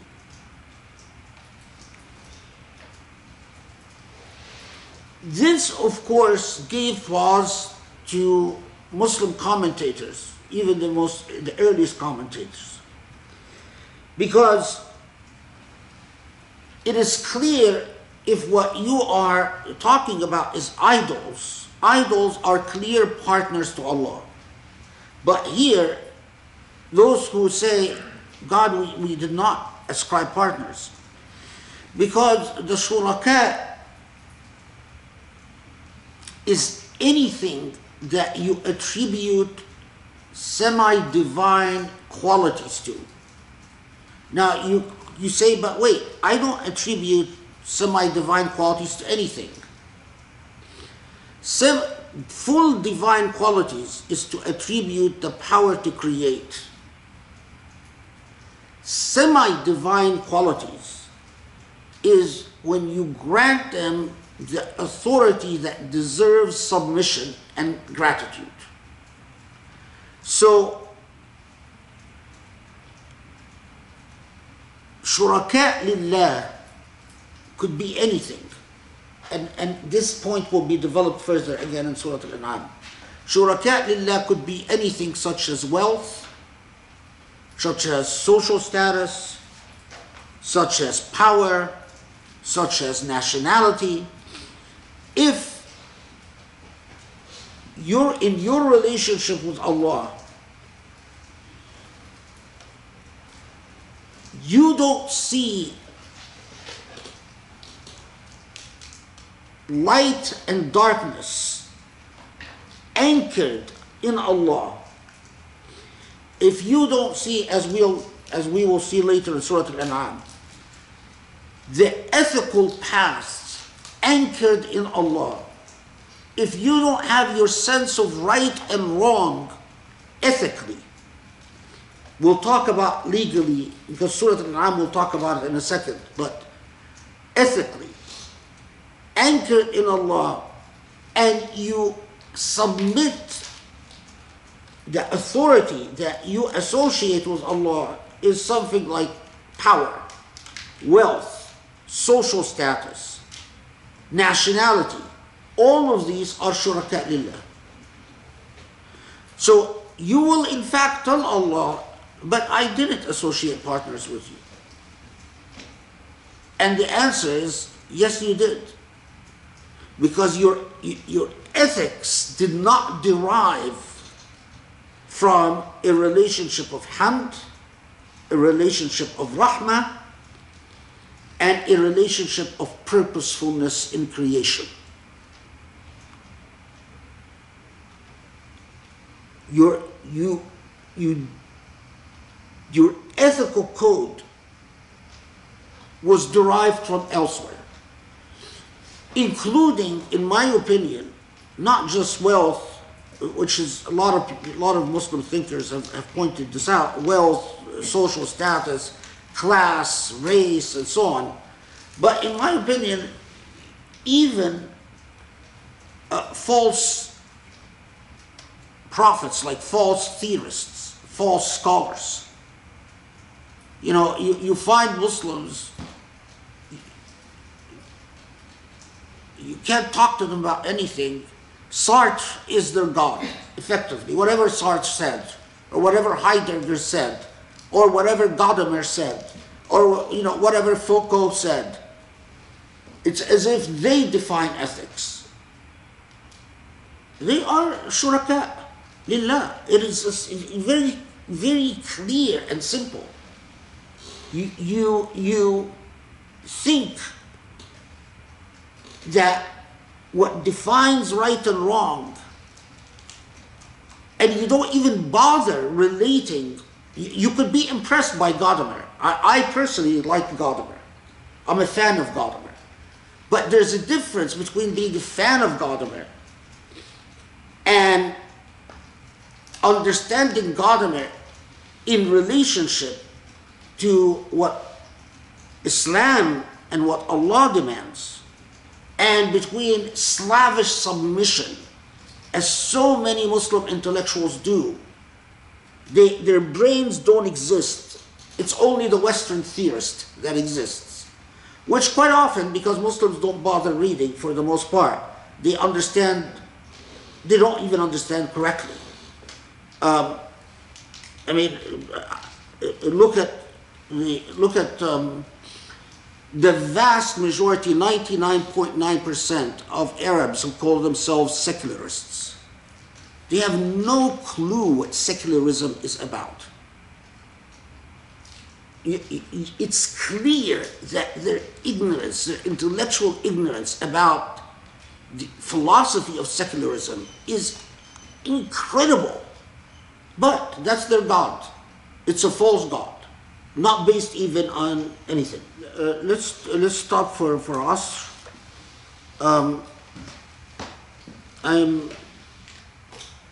I wish I could finish Surah Al-An'am all today, but I can hear Grace's and Sharif's voice. Don't rush, don't rush. And yeah, but it's I don't know, it's dense. It's dense. Surah Al-An'am is not something that you could just rush through. Okay, we'll pray Asr and come back. Don't go away anywhere. Bismillah ar-Rahman ar-Rahim. Shall we start? Okay. And then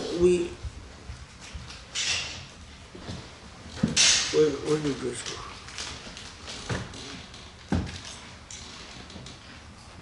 go? I'm waiting because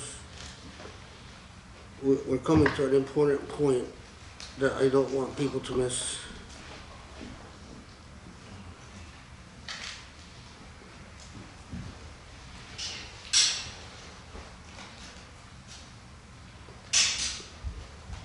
Okay, Bismillah ar-Rahman ar-Rahim. Okay, so now we are at 25. وَمِنْهُمْ مَنْ يَسْتَمِعُ إِلَيْهِ وَجَعَلْنَا عَلَى قُلُوبِهِمْ أَكِنَّةً أَنْ يَفْقَهُوهُ وفي آذانهم وقرا وإن يروا كل آية لا يؤمنوا بها حتى إذا جاءوك يجادلونك يقول الذين كفروا إن هذا إلا أساطير الأولين وهم ينهون عنه وينأون عنه وإن يهلكون إلا أنفسهم وما يشعرون. Some of the most amazing, just the language, but fundamentally, saying is speaking now to the Prophet ﷺ and says, listen, they come to you, they listen to you, they appear to engage you. And when they argue with you, they say what every person who is determined to deny the truth will say. This is nothing but fables of the ancients. Now, we pass through this point a lot of times very quickly, and we say fables of the ancients. But fables of the ancients means what? It means this is nothing but morality tales. This is nothing but morality tales. And this is nothing but idealism. This is a really critical point because so many of those who are intent on denying the truth, they hear what you're saying, but because their hearts are set on denying, the typical claim that people go to, the zone that people go to, is that these are fables of ancients, i.e., in other words, these are morality tales. What does morality tales mean? It means these are ideals. Oh, you're speaking in terms of ideals, not real life. When Allah subhanahu wa ta'ala describes the Quran as tibyan li kulli shay, as explaining everything, it really is.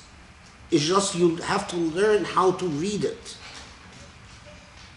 So what do you do with people who are intent of saying, because when you say these are ideals or these are morality tales, it's not that they're telling you you're wrong, but they're telling you, even if you're right, we can't follow it for pragmatic reasons. And as a result, وَهُمْ يَنْهَوْنَ عَنْهُ وَيَنْأَوْنَ عَنْهُ.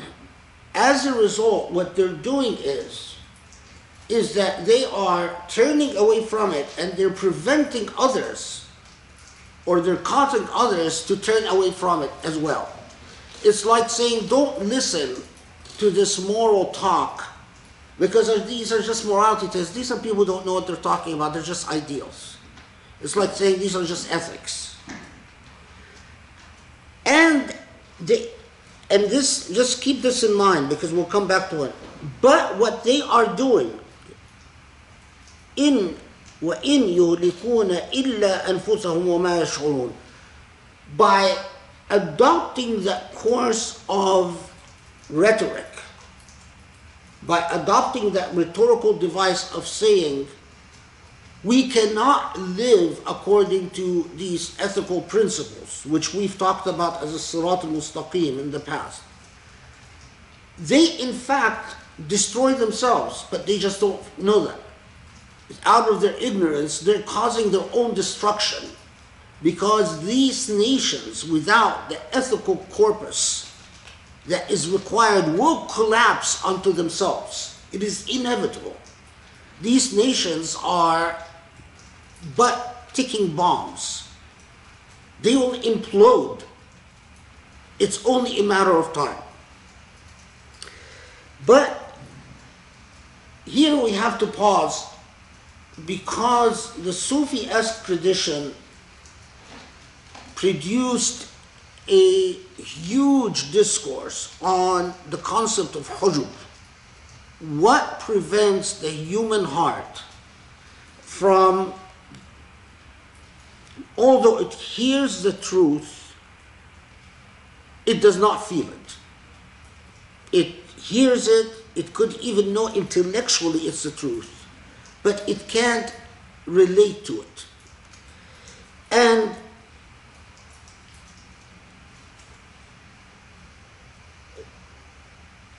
here from Ibn Ajiba, I'll just share with you some of what Ibn Ajiba says on page 247, because this is classical or typical of a lot of the Sufi tradition on this ayah. So Ibn Ajiba said that the hujub that prevent a human being from relating to the truth are of four kinds. Hijab al-kufr wa-shirk, that this is the hijab of simply you don't believe in God. Wa-hijab al-ma'asi wa-zunub, that when you commit sins, sins become commitments. When you commit sins, sins become commitments. You commit the sin, and now either you say, I am weak and a lousy human being, or you say, I am committed to this position. And that becomes a hijab. Or third, hijab al-inhimak fi al-huzuz wa-shahawat wa-ittiba' al-hawa. That the hijab where you basically become addicted to pleasures, but I would like to say addicted to consumption. The addiction is very hard to break because you are addicted to consuming, and consuming becomes the way you provide positive reinforcement for yourself, and not ideas or thoughts or moral commitments. والرابع, the fourth, حجاب الغفلة والخوض فيما لا يعني والاشتغال بالبطالة وينخرط, that the hijab of meaninglessness. This is a lot of the kids who sit on social media pontificating and reading garbage suffer the hijab. It's a hijab of basically you exist in a world where nothing means anything. It's a vacuous world. It's a world where anyone talks and anyone speaks and no one necessarily listens to anyone because nothing means anything. Okay. Then, quoting Al-Ghazali, Ibn Ajiba says, and here I'm going to read it in Arabic and then paraphrase it. الموانع التي تحجب القلب عن الفهم أربعة. الأول جعل الفهم مقصورا على تحقيق الحروف بإخراجها من مخارجها، فهذا يتولى حفظه شيطان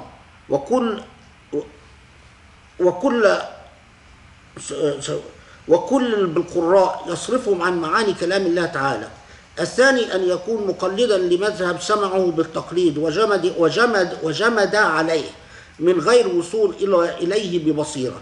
الثالث أن يكون مصرا على ذنب أو متصفا بكبر أو مبتلى بهوى في الدنيا مطاع، فإن ذلك سبب ظلمة القلب وهو كالخبأ على المرآة فيمنع جلية الحق فيه، وهو أعظم حجب القلب وبه حجب الأكثرون. الرابع أن يكون قد قرأ تفسيرا ظاهرا واعتقد أنه لا معنى لكلمات القرآن إلا ما يتأول عن ابن عباس ومجاهد وغيرهما، وأن ما وراء ذلك تفسير بالرأي منهي عنه، فهذا أيضا من الحجب العظيمة، فإن القرآن بحر لا ساحل له، وهو مبذول لمن يغرف منه إلى يوم القيامة كل على قدر ساعته وصفاء قلبه.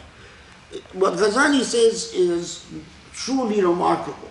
This is page 248 in Ibn Ajiba, and Ghazali says it in Ihya Ulumuddin, but I didn't have time to pull it out of Ihya Ulumuddin. So he says, Ghazali says that the hujum are of four kinds. The first, and this I wish modern Muslims would hear this, would understand this, are those who approach the Quran from the perspective of reading correctly, pronouncing correctly the rules of tajweed or tartil. They enunciate or makharij al-huruf, or how to pronounce this and that, but have no interest in its meaning. This describes so many Muslims today. Certain types of Muslims, of course. And Ghazali goes as far as saying that this type of attitude is from shaitan. Because it is shaitan that makes you think that this book is here so that you can pronounce the Arabic letters correctly, and you can know where the idgham is, and where the ghunna is, and where all that stuff. But this is not a moral code that we live by. It is shaitani. How many people do you know recite the Quran correctly, but their ethics is garbage? The second is someone who follows a madhab, or follows legal opinions, but doesn't follow it out of understanding and an analytical depth, but simply out of blind imitation. So this person has a fanatic commitment to this madhab, but their mind is closed. Anything Hanafi is accurate, but any other opinion that might come that is from outside what they're accustomed to is immediately excluded. The third, according to Ghazali, is that you are committed to a sin or sins. And as the commitment of a sin, as I said, is a commitment, or the committing of a sin is a commitment. And the fact that you are drawn to a sin causes you to philosophize the sin. So you work backwards. This is like my friend Shahab Ahmad, when he wrote his book, What is Islam? Wanted to justify drinking alcohol in Islam, so he invented an entire theory that would allow him to say, I'll drink alcohol and I'm still a good Muslim. It is, as Ghazali says, it is the worst type of hijab. Because you become like a stained mirror. What you see in it is distorted. And fourth is that you approach the Quran, but out of, you're an ignorant human being, and so you've read an opinion by Ibn Abbas, or you read an opinion by Mujahid, or you read an opinion by Ibn Umar, and you can't, as a result, say, well, this is the meaning of the Quran. Anyone that comes and tells you, well, there's a meaning that Mujahid might have not mentioned, or Ibn Umar or Ibn Abbas might have not mentioned, you reject that out of a commitment to taqleed. And Ghazali says, the problem, you have to understand that the Quran is an ocean that is endless in its riches. Subhanallah, I mean, if you took what Ghazali wrote and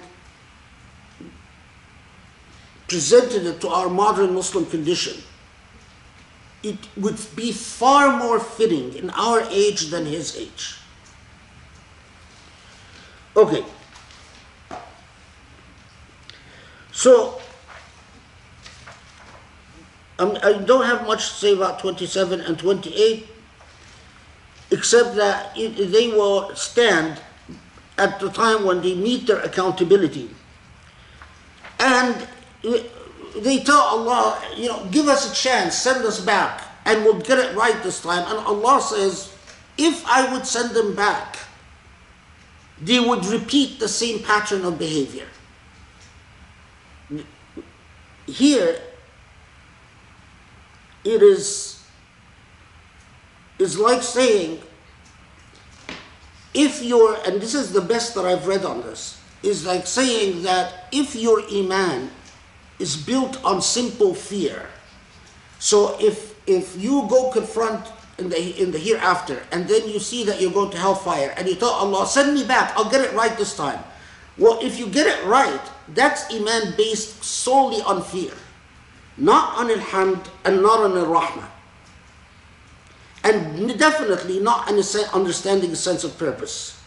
Then what type of iman is that?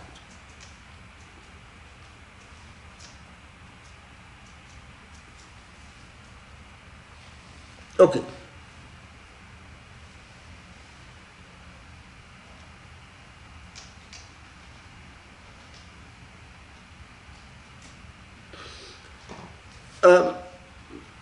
Again,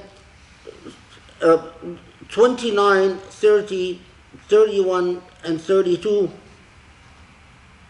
I'm just going to flag that this Quranic expression, قالوا يا حسرتنا على ما فرطنا فيها وهم يحملون أوزارهم على ظهورهم ألا ساء ما يذرون وما الحياة الدنيا إلا لعب ولهو والدار الآخرة خير للذين يتقون أفلا تعقلون.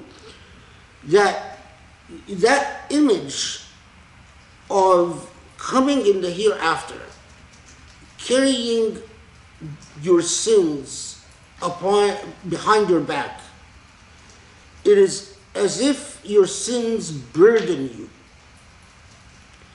And this, as we said before, Allah often talks about sins of human beings as in a confrontational dynamic, where you, for the first time, cannot escape seeing the full reality of that sin. Whether Allah tells us that you see it in a form of ard, يعرضون عليه, some form of ard before them, or some form of being exposed to these sins by seeing the full extent of these sins, the full meaning of the sins which we've talked about before, or being burdened by it as if you're actually carrying it on your back. Okay. But then all of this comes to one of the most, I think, it's one of the most, what can I say, heart-touching points in the Quran. So it circles back to the Prophet Muhammad ﷺ, which we all know what the circumstances of what he and his followers are going through. And Allah says, قَدْ نَعْلَمُ إِنَّهُ لَيَحْزُنَكَ الَّذِي يَقُولُونَ فإنهم لا يكذبونك ولكن الظالمين بآيات الله يجحدون. Okay, so we know how hard it is for you to be called a liar, to be denied, when in fact you know what the truth is. And this, by the way, applies to anyone that carries that ethical message. But understand, it is not about calling you a liar. it is about something else. A disease in the heart, the disease of juhud, the disease of being committed to a philosophy of life that is not about that ethical core that we keep mentioning, but that we'll actually encounter at the very end of the surah. It could be about a sin, it could be about their own ego, it could be, but often when people say you don't know what you're talking about, people say you're an idealist, people say you are talking about the fables of ancients, you are talking about morality tales. It is not about you, it is about them. But then Allah reminds the Prophet, and remember that this is a pattern. Before you, so many prophets were resisted and denied. So what happened? وَلَقَدْ كُذِّبَتْ رُسُلٌ مِّن قَبْلِكَ فَصَبَرُوا عَلَى مَا كُذِّبُوا وَأُوذُوا حَتَّى أَتَاهُمْ نَصْرُنَا وَلَا مُبَدِّلَ لِكَلِمَاتِ اللَّهِ وَلَقَدْ جَاءَكَ مِنْ نَبَإِ الْمُرْسَلِينَ. So all types of prophets were denied before you, and they persisted. But then Allah tells the Prophet, وَإِنْ كَانَ كَبُرَ عَلَيْكَ إِعْرَاضُهُمْ فَإِنِ اسْتَطَعْتَ أَنْ تَبْتَغِي نَفَقًا فِي الْأَرْضِ أَوْ سُلَّمًا فِي السَّمَاءِ فَتَأْتِيهِمْ بِآيَةٍ وَلَوْ شَاءَ اللَّهُ لَجَمْعَهُمْ عَلَى الْهُدَى فَلَا تَكُونَنَّ مِنَ الْجَاهِلِينَ. And here you pause. So what Allah is telling the Prophet is, yeah, and you know what?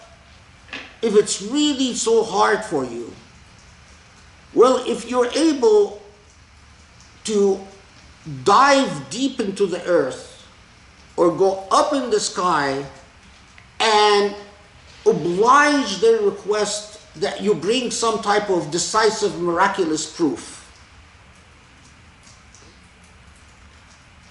go ahead. So it starts out by saying, we know you're suffering. But then it says, but be tough. And then it says, and you know what? It is all up to Allah, it's not up to you. If you are able to act on your own and change the reality that you confront, go ahead. But the reality is, this is exactly the way Allah created creation. And we've encountered this before, that Allah gives human beings a choice, and that the majority of human beings will not believe, and that a minority will believe, the majority will go astray, the minority will not go astray. And فَلَا تَكُونَنَّ مِنَ الْجَاهِلِينَ. So, and don't be among the ignorant. In other words, your attitude.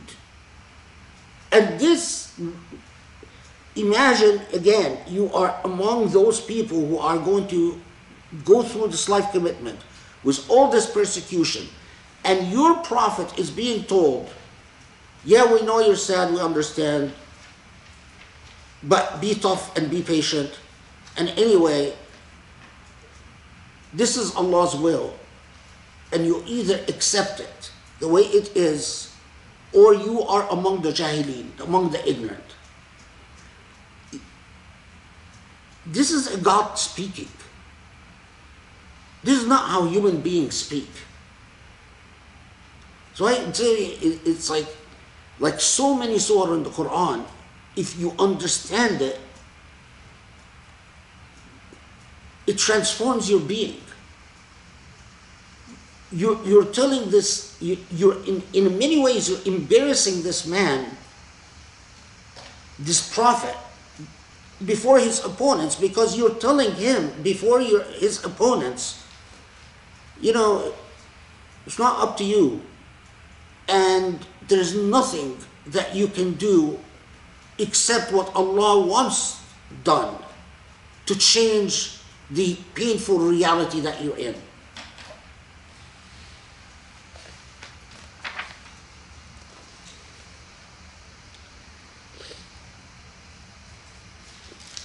So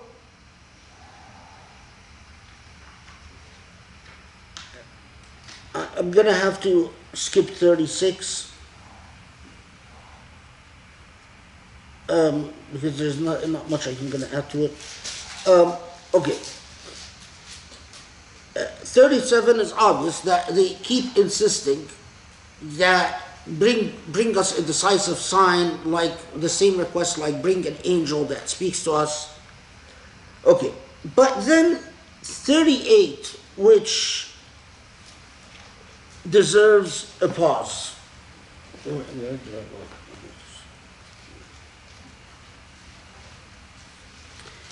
So, وَمَا مِن دَابَّةٍ فِي الْأَرْضِ وَلَا طَائِرٍ يَطِيرُ بِجَنَاحَيْهِ إِلَّا أُمَمٌ أَمْثَالُكُمْ مَا فَرَّطْنَا فِي الكِّتَابِ مِنْ شَيْءٍ ثُمَّ إِلَى رَبِّهِمْ يُحْشَرُونَ. So you pause. So hold on. So we just went through where Allah subhanahu wa ta'ala is humbling the Prophet, consoling the Prophet and humbling the Prophet simultaneously at the same time. And then saying it is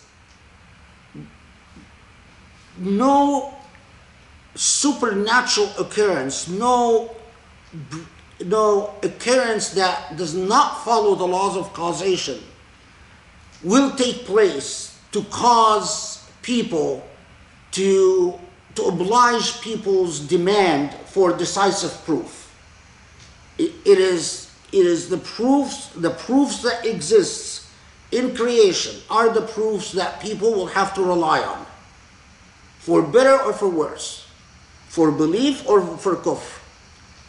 But then it comes and says something again that we pass through too quickly. Let's see.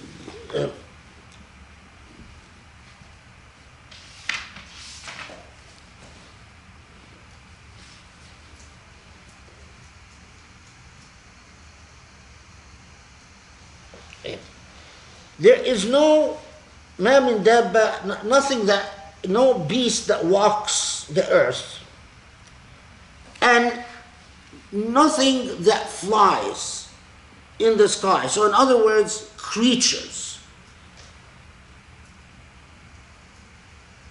except that they are umam amthalukum.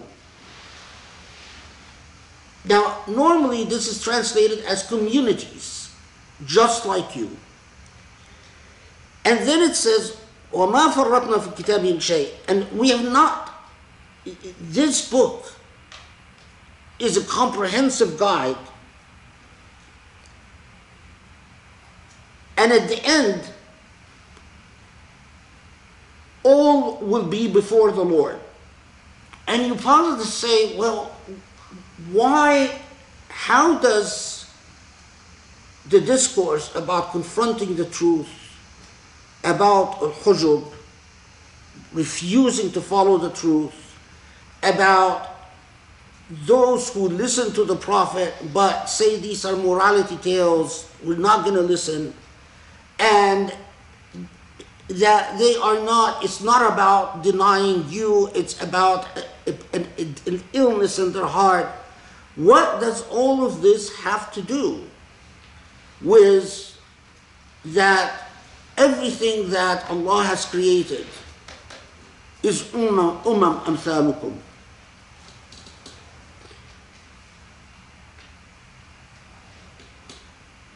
Until you realize, you research umam amthalukum. Umam amthalukum, ummah, yeah, it could be communities, nations. But an ummah is any collectivity that sets or that follows an order. So it is like Allah is saying, earlier Allah alerted us that a creation is purposeful. But here Allah is saying, note that all creatures on earth or in the air follow a preordained order. In two words, natural law. And you'll see why this connects to the rest of the surah. Allah is saying that, understand, there is a natural law to creation. This entire creation is founded on a natural law. What the rest of the surah will tell us is that this natural law is ethical. It's an ethical code. It's a sirat al-mustaqim. People will jump up and down, make all type of loopholes and go left and right to deny the existence of this natural law. It is like the natural law of Allah's rahmah, Allah's mercy in Kawn.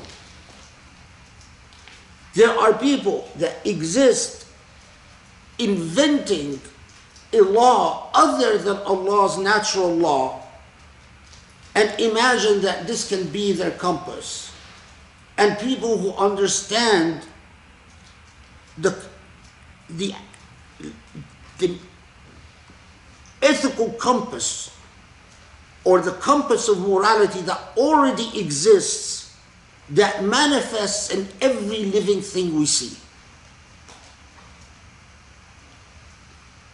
Then the meaning becomes very clear. They want an ayah. They want an ayah. They say, bring us a miracle. And Allah is saying, you know what the miracle is? The miracle is in the natural law of creation. The miracle is all around you. The miracle is the fact that I created you and gave you a choice, and as we will see, but I anchored this choice in an ethical code. And in fact, I'm going to do something very unusual.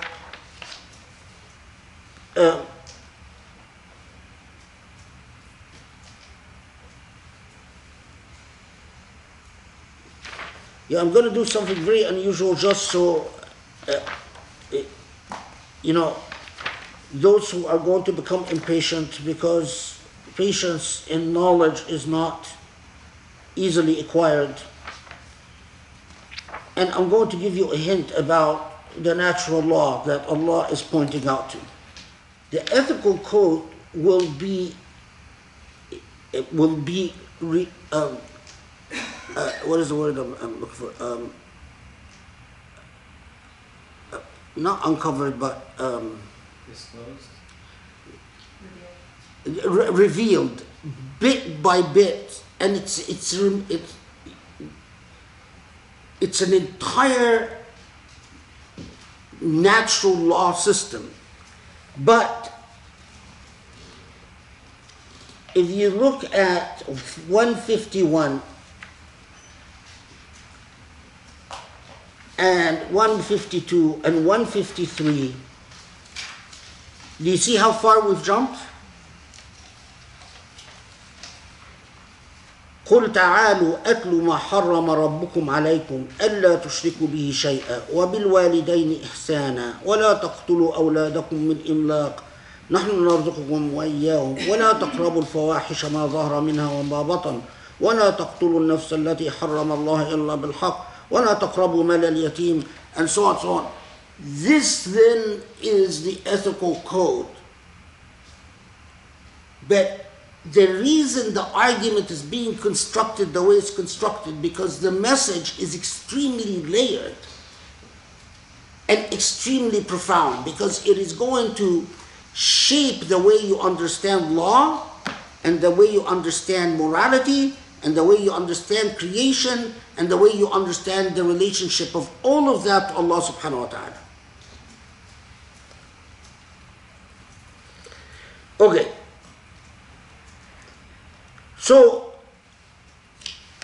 But until we get there, we have to be patient because we're still at 38, and I want to get to 150. May Allah. Okay. And of course, 39 والذين كذبوا بآياتنا صم بكم في الظلمات من يشاء الله يضله ومن يشاء يجعله على صراط مستقيم. So this consistent theme throughout the Quran, that deviation from Allah's sirat, from Allah's, and as we said last time, the sirat is an ethical course. It's a commitment to an ethical course. Those who abandon that quest to remain on the ethical course drift into darkness. And we'll see the result of this darkness later on in Surah Al-An'am. Okay.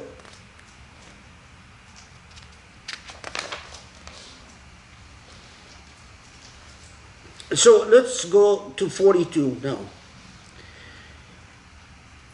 So وَلَقَدْ أَرْسَلْنَا إِلَى أُمَمٍ مِّن قَبْلِكَ فَأَخَذْنَاهُمْ بِالْبَأْسَاءِ وَالضَّرَّاءِ لَعَلَّهُمْ يَتَضَرَّعُونَ فلولا إذ جاءهم بأسنا تضرعوا ولكن قست قلوبهم وزين لهم الشيطان ما كانوا يعملون فلما نسوا ما ذكروا به فتحنا عليهم أبواب كل شيء حتى إذا فرحوا بما أوتوا أخذناهم بغتة فإذا هم مبلسون فقطع دابر القوم الذين ظلموا والحمد لله رب العالمين. Now, these ayat, these are the ones I read are just from 42 to 45. Allah, we've been exposed in Hud, Yunus, and Yusuf layers of what happens when nations deviate from that ethical compass that we keep referencing. But here, Allah adds another element and says that it is not simply a matter of there are that have prophets, and the prophets try very hard to bring them to guidance. They deny the prophets and they're destroyed. But how about that have a dynamic in which there is not necessarily a living prophet amongst them? So, first, they're tested. And the test is to see whether, in fact, confronting hardship, they will turn to Allah. But the reality is, often when nations are tested with hardship, they don't turn to God. They turn to superstition, they turn to old systems of oppression, they turn to systems of class, they turn to systems of racialization, they turn to autocratic dictator rulers, they turn to all types of things but God. And then comes the very surprising element that Surah Al-An'am will introduce and will develop much later on in the Quran. That when they do so, in fact, Allah gives them the illusion of success and allows them to prosper. So you have the great guided leader who claims to be effectively a god. And that leader comes and takes an ummah out of hardship. And instead of the ummah returning to Allah's philosophy in the kawn, in creation, it puts all its beliefs and all its hopes and aspirations in the greatly inspired, guided leader. And for a while, it seems like things are going well, until a point where Allah takes them by what they deserve. أخذناهم بغتة فإذا هم مبلسون. They are the consequences of their obliviousness. Now, if you studied, I used to be a political science major, or it was for a while I was going to write my dissertation in the political science field, and there was a professor called Yuan Lins who studied the creation of authoritarian regimes and how authoritarian regimes worked, etc., etc. And I used to be one of my professors, and I wrote. Anyway, I did a lot of work with him. Anyway, what is remarkable, this area stayed with me, because how many ummah is tested with hardship, and instead of understanding that it is about ethics and morality, about the principles of justice and equity, they follow a ruler who can very openly flout the principles of justice and equity, and even the principles of simple decency. And for a while it seems like things are going okay, until the point of utter and complete collapse. I would suggest to you, and I told this to Yuan Lins many years ago, because he studied a lot of authoritarian regimes in Europe and so on. And I told him, you want to understand the cycle of authoritarianism, study Muslim countries. They will provide much clearer examples than what you see in Europe. Because in Europe, even authoritarian regimes like the Spanish regime or the Italian regime, there remained an intellectual core that never gave up on the ethical nucleus of things.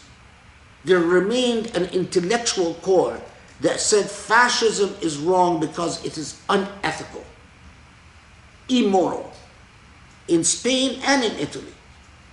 And so when fascism collapsed in Italy and in Spain, that intelligentsia brought back society to the principles of ethics fairly rapidly. But authoritarianism in a lot of Muslim countries, no ethical core remains whatsoever. So even when the collapse happens, there's nothing to return to. It's all been corrupted. And that's why, subhanAllah, look at 45. فَقُطِعَ دَابِرُ الْقَوْمِ الَّذِينَ ظَلَمُوا وَالْحَمْدُ لِلَّهِ رَبِّ الْعَالَمِينَ, which is a remarkable Quranic commentary on this whole dynamic. So it's as if Allah is saying, this is the way I treat the unjust. And when you study the collapse of the unjust, what should be your reaction is Alhamdulillah Rabbil Alameen. But it is harsh because, take a country like Egypt, which put its 48 It's an entire collapse. They put all their dreams on an autocrat, a despot, without any ethical core. Nasser, what's his name? No, Egypt, not Turkey. Abdel Nasser. The collapse comes completely in 67, when Israel destroys the entire Egyptian army in 6 days. Then, when Allah says, فَقُطِعَ دَابِرُ الَّذِينَ ظَلَمُوا فِي الْحَمْدُ لِلَّهِ رَبِّ الْعَالَمِينَ, so many people suffered because of their implicit immorality, because they supported something immoral.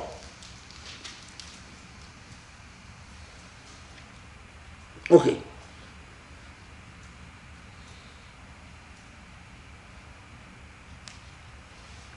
'46, 47, I'm not going to say. You know, I always feel guilty because every ayah in the Quran is very important. But I have to, you know, if I don't have something new to say, I move on.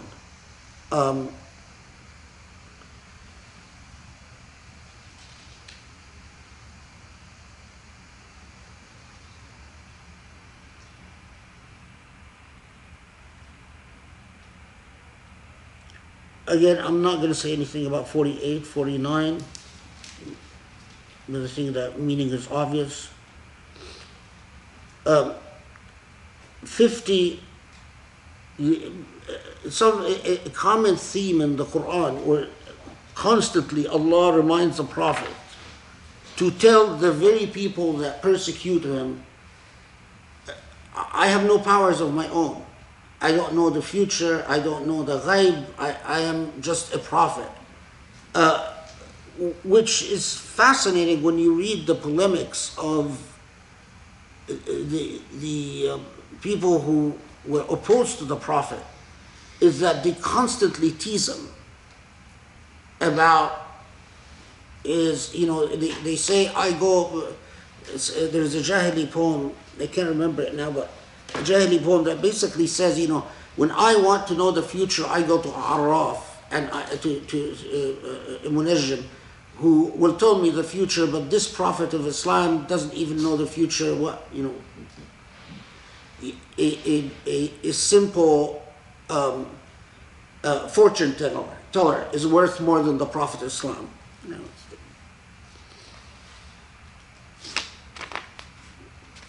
Okay.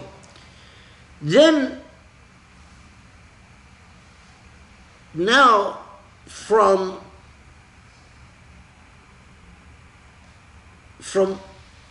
52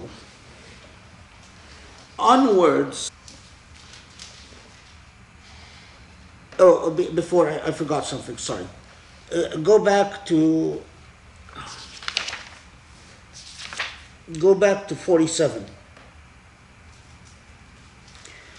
قل أرأيتكم إن آتاكم عذاب الله بغتة أو جهرة هل يهلك إلا القوم الظالمون.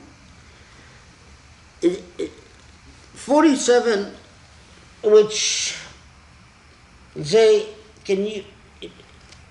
it's a rhetorical question. What if, or what will be your state if God's punishment befalls you either suddenly or in a gradual, perceptible manner? But then it poses another question. But then will any but evil doing, or al-qawm al-fasiqun, those who are al-qawm al-zalimun, those who are unjust or evil folk, ever be destroyed? Or this, of course, invited so many Quranic commentators to pause. Because if it's saying هل يهلك إلا القوم الظالمون, if it's saying only the unjust will be destroyed, we know empirically that that's not true. Because we know that when unjust societies collapse, even the pious will suffer.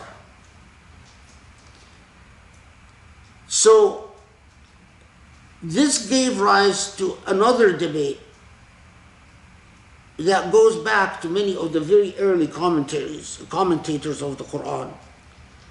هل يهلك إلا القوم الظالمون? Is the Quran or is Allah saying that ultimately what the Quran in fact does say explicitly elsewhere, that ultimately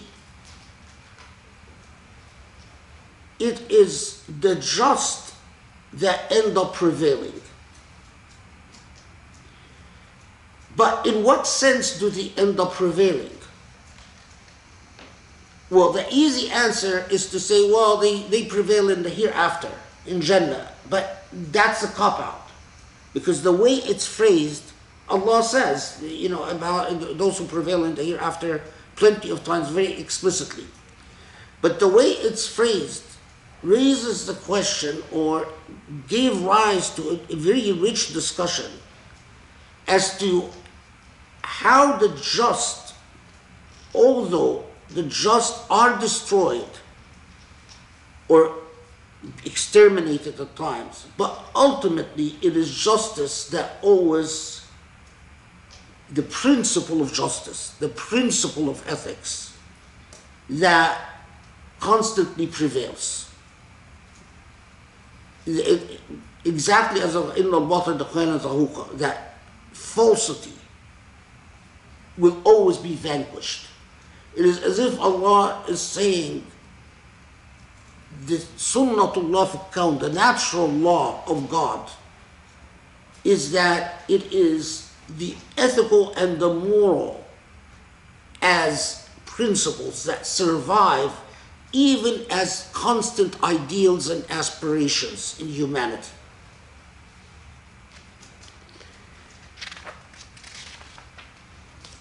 It's a very rich discussion. I wish I could spend more time on it because there are a lot of scholars who have said very interesting things about it. But okay. Now we start in 52, where Allah starts, in fact, revealing the moral code that we're talking about. On ayah 52. And it starts with something that we've encountered before. وَلَا تَطْرُدُ الَّذِينَ يَدْعُونَ رَبَّهُمْ بِالْغَدَاوَةِ وَالْعَشِيِّ يُرِيدُونَ وَجْهَهُ ما عليك من حسابهم من شيء وما من حسابك عليهم من شيء فتطردهم فتكون من الظالمين وكذلك فتنا بعضهم ببعض ليقولوا أهؤلاء من الله عليهم من بيننا أليس الله بأعلم بالشاكرين. So it starts out by affirming something we've encountered before. We know that the Meccans, the Meccan elite, would often tell the Prophet, maybe we would be willing to talk to you if you weren't surrounded by the rabble of society. If you weren't surrounded by slaves and poor people, maybe we can talk to you. We can talk to you as elite speaking to elite, but we can't talk to you as elite speaking to commoners. So distance the commoners and we can speak. And again comes the Quranic emphasis, which we encountered before, that the Prophet under no circumstances is allowed to do that. Certain things cannot be compromised. And what is built on an ethical compromise cannot be ethical. So, but here we get is further subtlety that comes from the various reports related about this particular ayah. That there are people who are not Muslim. The tradition says Ahnaf, but when the tradition says Ahnaf, we're not quite sure what they are. Meaning that those who were called Ahnaf ranged from, other than the fact that they were monotheists, but they had not yet converted to Islam, and what was known about them is that they worshipped Allah consistently and piously, but in their own way. They were not Muslim, they didn't join Muslims in prayers, but they worshipped Allah in their own way. And some Muslims told the Prophet, we are persecuted because we're Muslims. Why are our resources are scarce already? Why are we tolerating these people in our midst? And that this ayah was not just a response to the elite of Mecca, but was also a response to Muslims in saying that those who worship God sincerely, notice here, ما عليك من حسابهم من شيء. It is not up to you to hold them to account. Their accountability is not, when we're talking about the Muslims who are poor, it wouldn't say ما عليك من حسابهم من شيء, because they're one of you. The Prophet is not interested in holding them to account. But it is not up to you to hold these people who are not Muslim but committed to Allah to account. فَتَطْرُدُهُمْ فَتَكُونَ مِنَ الظَّالِمِينَ.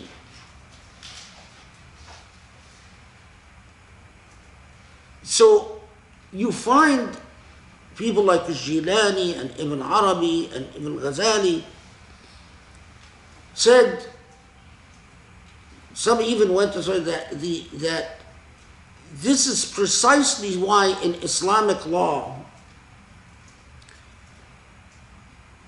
الرهبان or what's الرهبان? Like people who are worshipping in God-fearing. huh? God-fearing. No, people who are worshipping in a monk? yeah, like monks, you can't hurt them even if there's warfare. That ما عليك من حسابهم من شيء becomes an ethical principle in itself. Okay.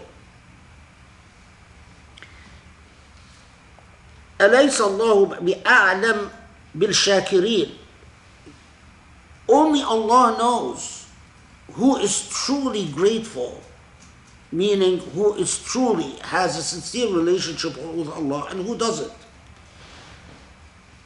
This is why some commentators claim that these ayat later on became abrogated. And as I said before, I don't believe in abrogation in the Quran, and the claim that they're abrogated is ridiculous. But the reason that they said they're abrogated is because they claimed that they expounded tolerance towards what time is it? 8:40.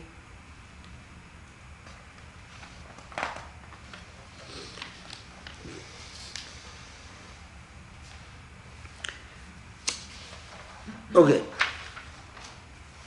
وإذا جاءوك الذين يؤمنون بآياتنا فقل سلام عليكم كتب ربكم على نفسه الرحمة أنه من عمل منكم سوءا بجهالة ثم تاب من بعده وأصلح فإنه غفور رحيم. So now, as we said, we're starting to reveal this ethical, natural law. So, as to the believers, the foundational principle between you is something that we say all the time but rarely mean or even understand. Salamun alaykum. The relationship that defines our interactions must be founded on everything that would induce, instead of anxiety towards each other, tranquility and safety towards each other. One of the saddest things is that when you find Muslims use salam alaikum and then produce anxiety in each other right after saying it. That the social obligation that you owe your fellow human being is to think about the ways that you can communicate safety to that fellow human being, not insecurity and threat. That's the essence of the ethical code of Salamun Alaykum. Interestingly, people like Rousseau, who plagiarized this from Islam later on and made it into the theory of social contract, he says the first obligation in the social contract is to render safe. That there's a make-believe social contract in which we all come out of state of nature. And Rousseau, remember that Rousseau had studied the Islamic tradition. And we all come out of state of nature and we agree to communicate to each other safety. Centuries before Rousseau, the Quran told us this. قُلْ سَلَامٌ عَلَيْكُمْ. The obligation is to communicate safety. That is precisely why right after it, Allah reminds you again for the second time in Surah Al-An'am, كَتَبَ رَبُّكُمْ عَلَى نَفْسِهِ الرَّحْمَةِ. That the guiding principle is mercy.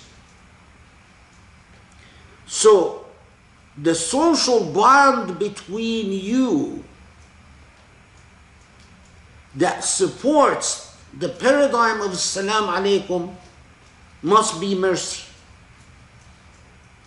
So if you're constructing a society and you'd say, what is our guiding principle in the way we are going to talk about social obligations, the way we are going to talk about social morality, the way we are going to talk about our constitutional foundations. And according to the Quran, mercy. Everything is derived from the principle of mercy. Very different than the principle of competitiveness and equal opportunity.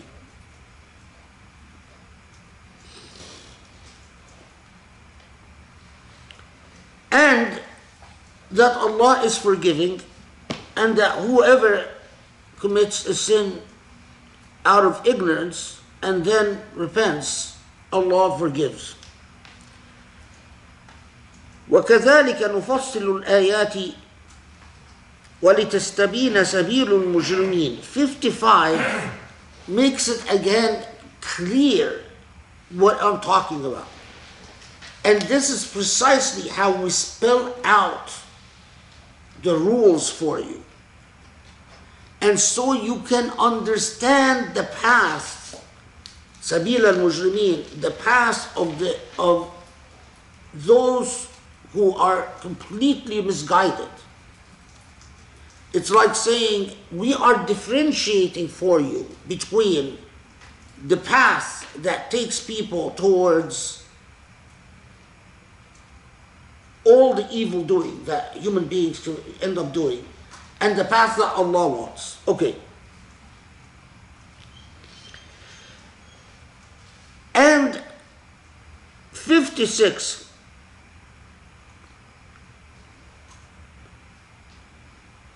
A critical transition, this you find in 56, 57, and 58. That let's all understand the principle upon which Muslims functions. قل إني نهيت أن أعبد الذي تدعون من دون الله. Your boss could be whatever your boss is. Your boss is your ego, your boss is your social structure, your boss is your tribe, your nation, whatever. But my commitments are anchored around the divine. قل لا أتبع أهواءكم قد ضللت إذا وما أنا من المهتدين. And for me, I am bound by a divine law, not your whim. So a clear point of demarcation between those who say, well, our whim says that the organizing principle is competitiveness or natural selection or, whatever, or the free market. But I am not free to follow this ahwa because I am committed to a path that comes from the divine.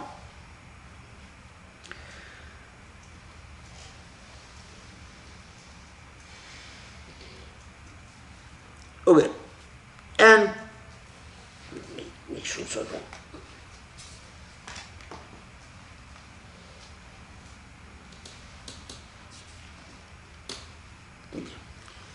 And this is underscored further in 56 and 57 and 58.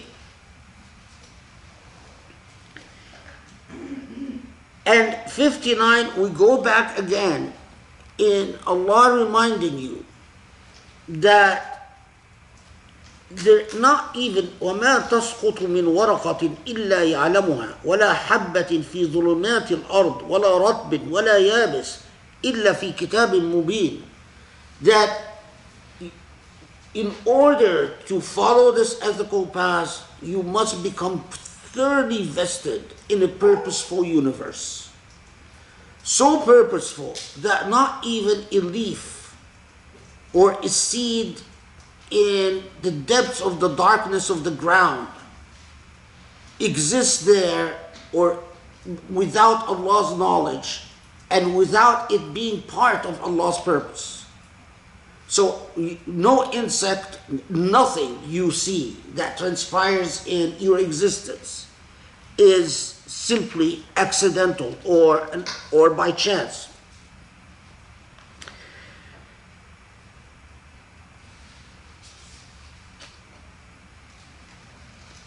Now you notice in 60, وهو الذي يتوفاكم بالليل ويعلم ما جرحتم بالنهار ثم يبعثكم فيه ليقضى أجل مسمى ثم إليه مرجعكم حتى ينبئكم بما كنتم تعملون وهو القاهر فوق عباده. Again repeated.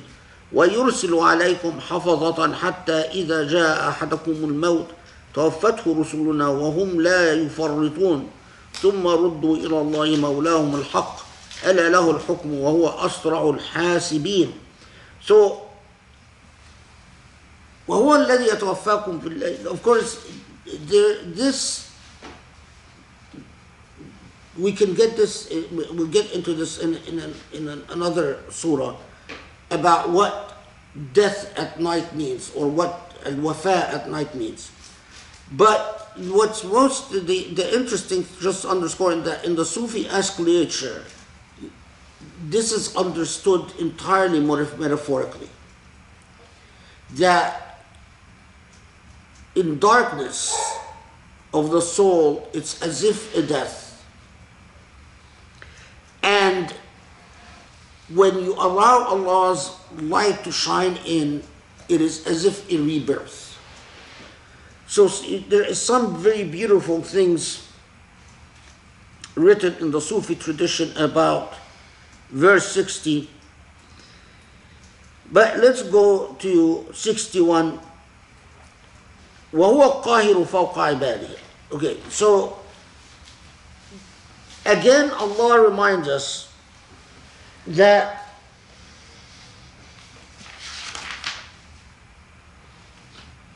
let me get that. I'll read you. That it is Allah that ultimately controls the affairs and fates of people.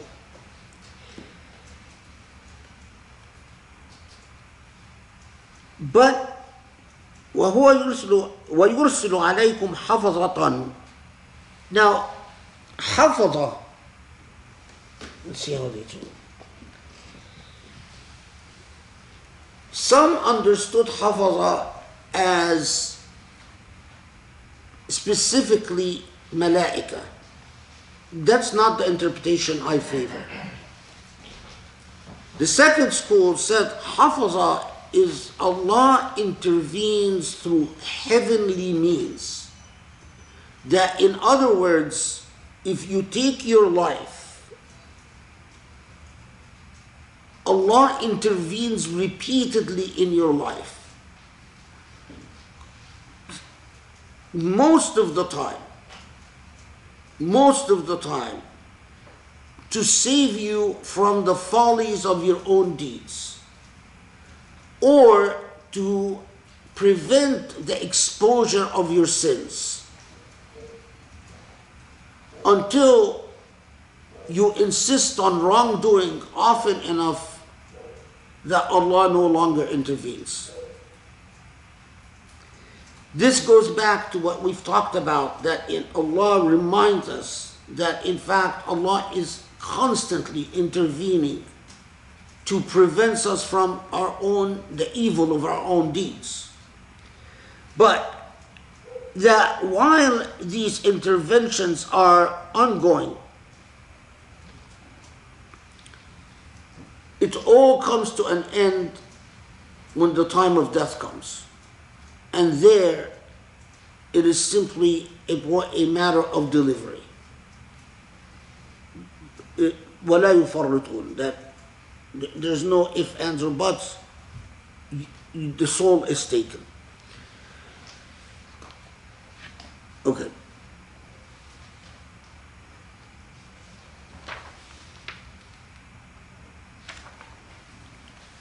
Shall we break for Maghrib? Okay, let's break for Maghrib. We've lost a few people, but I know this is a long surah, long perseverance, long session. May Allah reward you for persevering, but we'll get there inshallah. Then Allah, in this rhetorical device which Allah consistently weaves in moral truth with reminders of created realities and spiritual realities and psychological realities, as if Allah tells us a rather obvious point. You cannot be compartmentalized human beings. Human beings, in order to be fully human, their ethical awareness has to be in equilibrium with their psychological condition and with their social condition. Human beings, when they are conflicted, the results are often pathological. And I'll show you in a second how Allah expresses this very same idea to us, but in typical Quranic eloquence. So, 63, قُلْ مَنْ يُنْجِيكُمْ مِنْ ظُلُمَاتِ الْبَرِّ وَالْبَحْرِ تَدْعُونَهُ تَضَرُّعًا وَخُفْيًا لئن أنجانا من هذه لنكونن من الشاكرين قل الله ينجيكم منها ومن كل كرب ثم أنتم تشركون. So Allah takes us back to a psychological reality. The truth of the matter about human beings is that when they despair, they reach to Allah. In the sense, if they are believers, they reach to Allah as the God that they believe in. Or even when they are not believers, they reach to the equivalence of Allah. So often they'll talk about higher power. Or they'll say something like, God, if you exist, please help. Or they'll say, or, they'll want to reach out to my guardian angels or some nonsense like that. But the truth of the matter is that in every karb, in every hardship, it is Allah who is with you. But consistently, the psychological pattern with human beings is that right before they go into an operation, Ya Rab, Ya Rab, Ya Rab, the operation ends successfully, quickly. Their devotional state is compromised. If they're looking for a job or need livelihood or whatever the need, it is consistently that same dynamic. So Allah then reminds us, it's like Allah saying, in this compartmentalized state, where you think Allah fits in when I need Allah, but Allah has no place when things are going well. Or Allah fits in when the laws of Allah, or what I claim to be our laws of Allah, serve my ego as a Muslim. We often find this, as we'll see in Surah Al-An'am, because Surah Al-An'am remarkably talks about this, that sometimes the male ego will cite what they claim to be Allah's laws when it is a means of pumping up the male ego at the expense of the other gender, women. These are all compartmentalized souls. They haven't understood the relationship between gratitude, hamd, rahmah, mercy, and a purposeful existence. They haven't understood how all of these lead to an ethical project, an existence anchored in ethics. So their shirk is a constant state. They constantly keep like a pendulum going back and forth. So look how Allah then comments about this. قُلْ هُوَ القَّادِرُ عَلَى أَنْ يَبْعَثَ عَلَيْكُمْ عَذَابًا مِنْ فَوْقِكُمْ أَوْ مِنْ تَحْتِ أَرْجِلِكُمْ أَوْ يُلْبِسُكُمْ شِيَعًا وَيُذِيقُ بَعْضَكُمْ بَأْسَ بَعْضٍ انظُرْ كَيْفَ نُصَرِّفُ الْآيَاتِ لَعَلَّهُمْ يَفْقَهُونَ وكذب به قومك وهو الحق قل لست عليكم بوكيل لكل نبأ مستقر وسوف تعلمون. So Allah reminds you of the reality of this compartmentalized self. A compartmentalized self is in conflict with itself. It is not at peace. And Allah comes and says, well, if this is your reality, remember that Allah could send upon you the type of torment that is directly a product of the compartmentalized or ethically disintegrated self. And I use the words here purposefully. The ethically disintegrated self, a self that has undergone ethical disintegration. It is a self that has become relativistic, non-committal, doesn't believe in knowledge, doesn't believe in ideals, doesn't believe in goodness, doesn't really believe that God can guide. God is there to be worshipped, but not actually followed. What is the natural result of a collectivity of people who suffer from such a social pathology? They turn against each other. They become Shia. يذيق بعضكم بأس بعض. They war. It's like the self when it wars with itself. You have a war going within you, eating away at you. Well, here, that phenomena becomes socialized. And that is why when Abu Hurairah is asked about verse 65, Abu Hurairah is asked, who is this verse revealed? Who is this verse talking about? And Abu Hurairah says, I asked the Prophet and he said, this was revealed about you Muslims. There is another hadith that is not authentic, which says that Allah has decreed a punishment upon His ummah till the end of days, that it will always be in fight. But that hadith is not authentic. Anyway.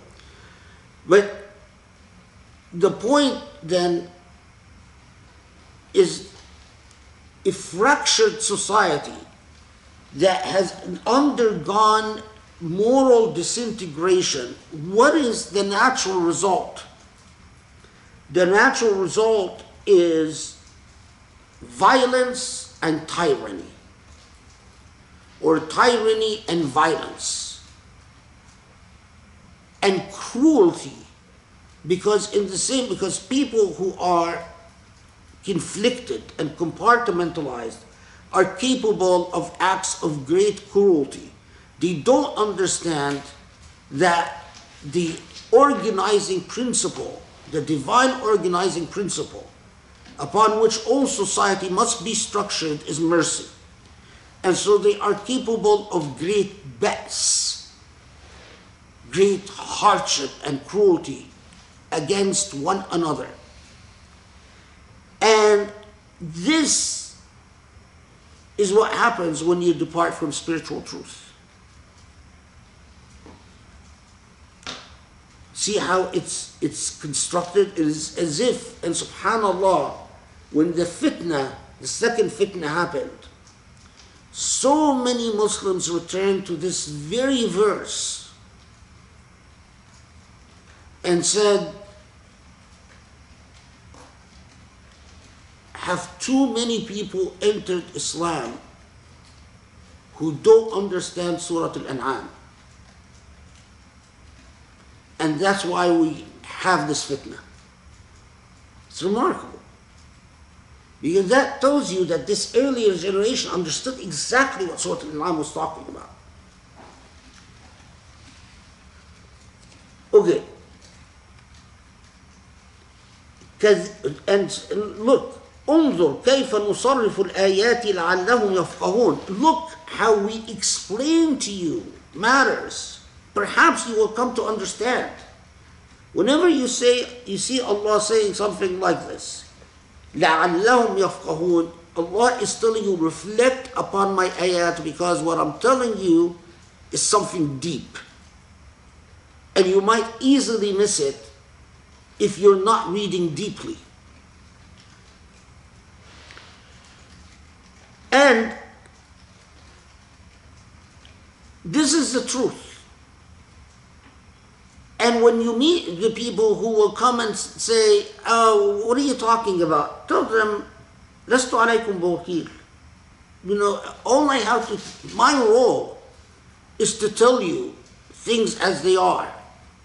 But it is not my job to make you believe. If you don't want to believe it and you want to test it out and you want to say, well, no, this is not the way it is, okay, fine. Go. لكل نبأ مستقر وسوف تعلمون. لكل نبأ مستقر. Typically, this is 67. Typically, it is translated,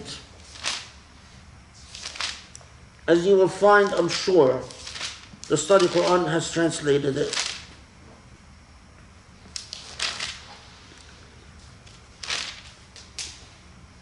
For every tiding there is a fixed setting, and soon you shall know. Okay?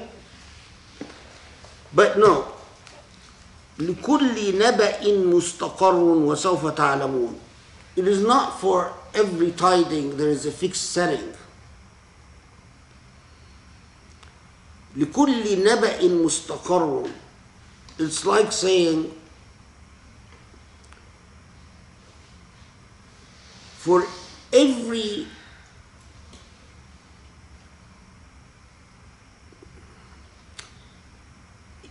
it is like saying for every natural set of occurrence there is a law, and you will come to know. So once again Surah Al-An'am comes and reminds us of natural law. This is the natural law that Allah has included in creation.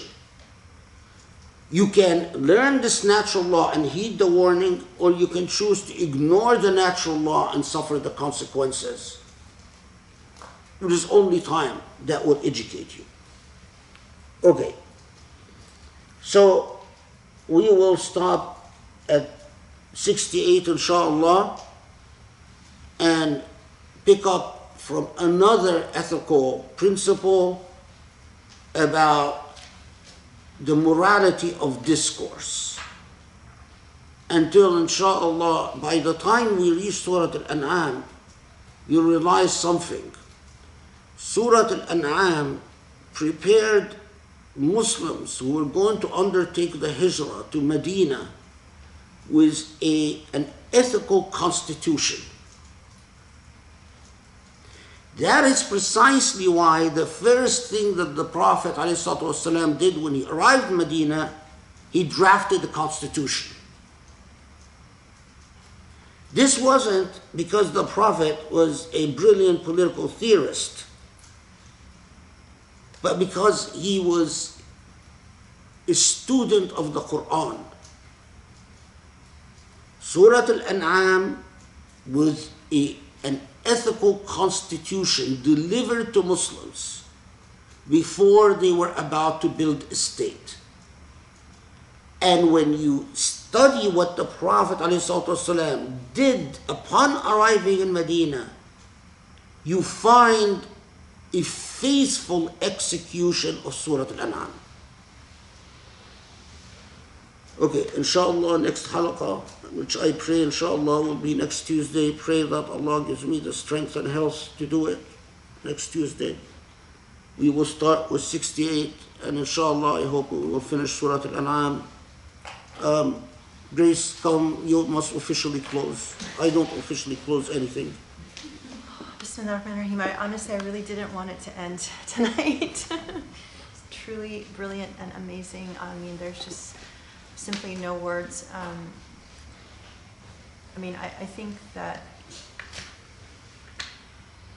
I feel like I say this every time, but I feel like you just don't think it can get any more powerful or meaningful or special, and it always does. And so,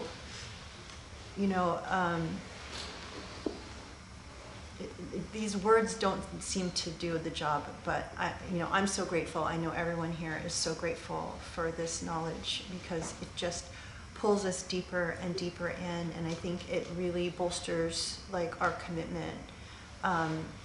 Because again, time and time again, you just see how these words completely apply to the time that we're living in, and underscore again, I think what Rami said is, before this, I never understood like why this was a message that people were willing to die over, and how that, this commitment to a beautiful faith. I mean, I don't, without this knowledge, it's really hard to imagine, okay, what's the big deal about the Quran? And it's really sad to see, I think, how far people have, moved away from the idea that the Quran has something to say to them, And so in some ways I'm excited because this is something that I think we can build on in the future for hopefully, future generations, for our children, for ourselves, for our friends, our families. And at the same time, it's just so sad that it seems like it's been a while, like so much of this beauty was lost. But alhamdulillah, it just increases, I think, the gratitude that we have an opportunity to receive this knowledge, and may Allah help us all to share it with others, or do what needs to be done to give it its full due. And thank you, because if you hadn't invested your life in understanding this, we would never be able to receive it. And inshallah, I pray that we will continue on Tuesday or possibly Wednesday. I guess we'll kind of see how it goes. So stay tuned, and inshallah, please continue to pray. I think it's safe to just share that if you have taken in a lot of the lessons here, and you understand, as we are continually told in the Quran, that Shaitan is our avowed enemy. We've now passed hundreds of halakas. I think this is the 60th surah now that we've covered. It makes rational sense that it's just going to get harder and harder, because what we're doing here is so important, and it has been extremely difficult, as people know, with illness and pain and all of that. I think it's a validation that this is an extremely important project. We need people's support. We need people's prayers. Like what we've received in the first 60 surahs is absolutely mind-blowing, and to think that there are another 54 to go, and we haven't even gotten to Surah Baqarah and Imran and some of these other things. It's mind-blowing, absolutely mind-blowing. So may Allah preserve you and help all of us here, keep it together so we can see it through to the end. Thank you, everyone, for being with us, and thank you for your prayers. And inshallah, we'll see you very soon. So, assalamu alaikum. Actually, I want to take a picture of the notes, because I don't know what. Oh, and sorry, let me say one last thing. If you're just joining us late, go back to the beginning, because if you missed Joe's introduction, it was fire, as someone said. So it was really powerful. I don't want you to miss it, so please watch it.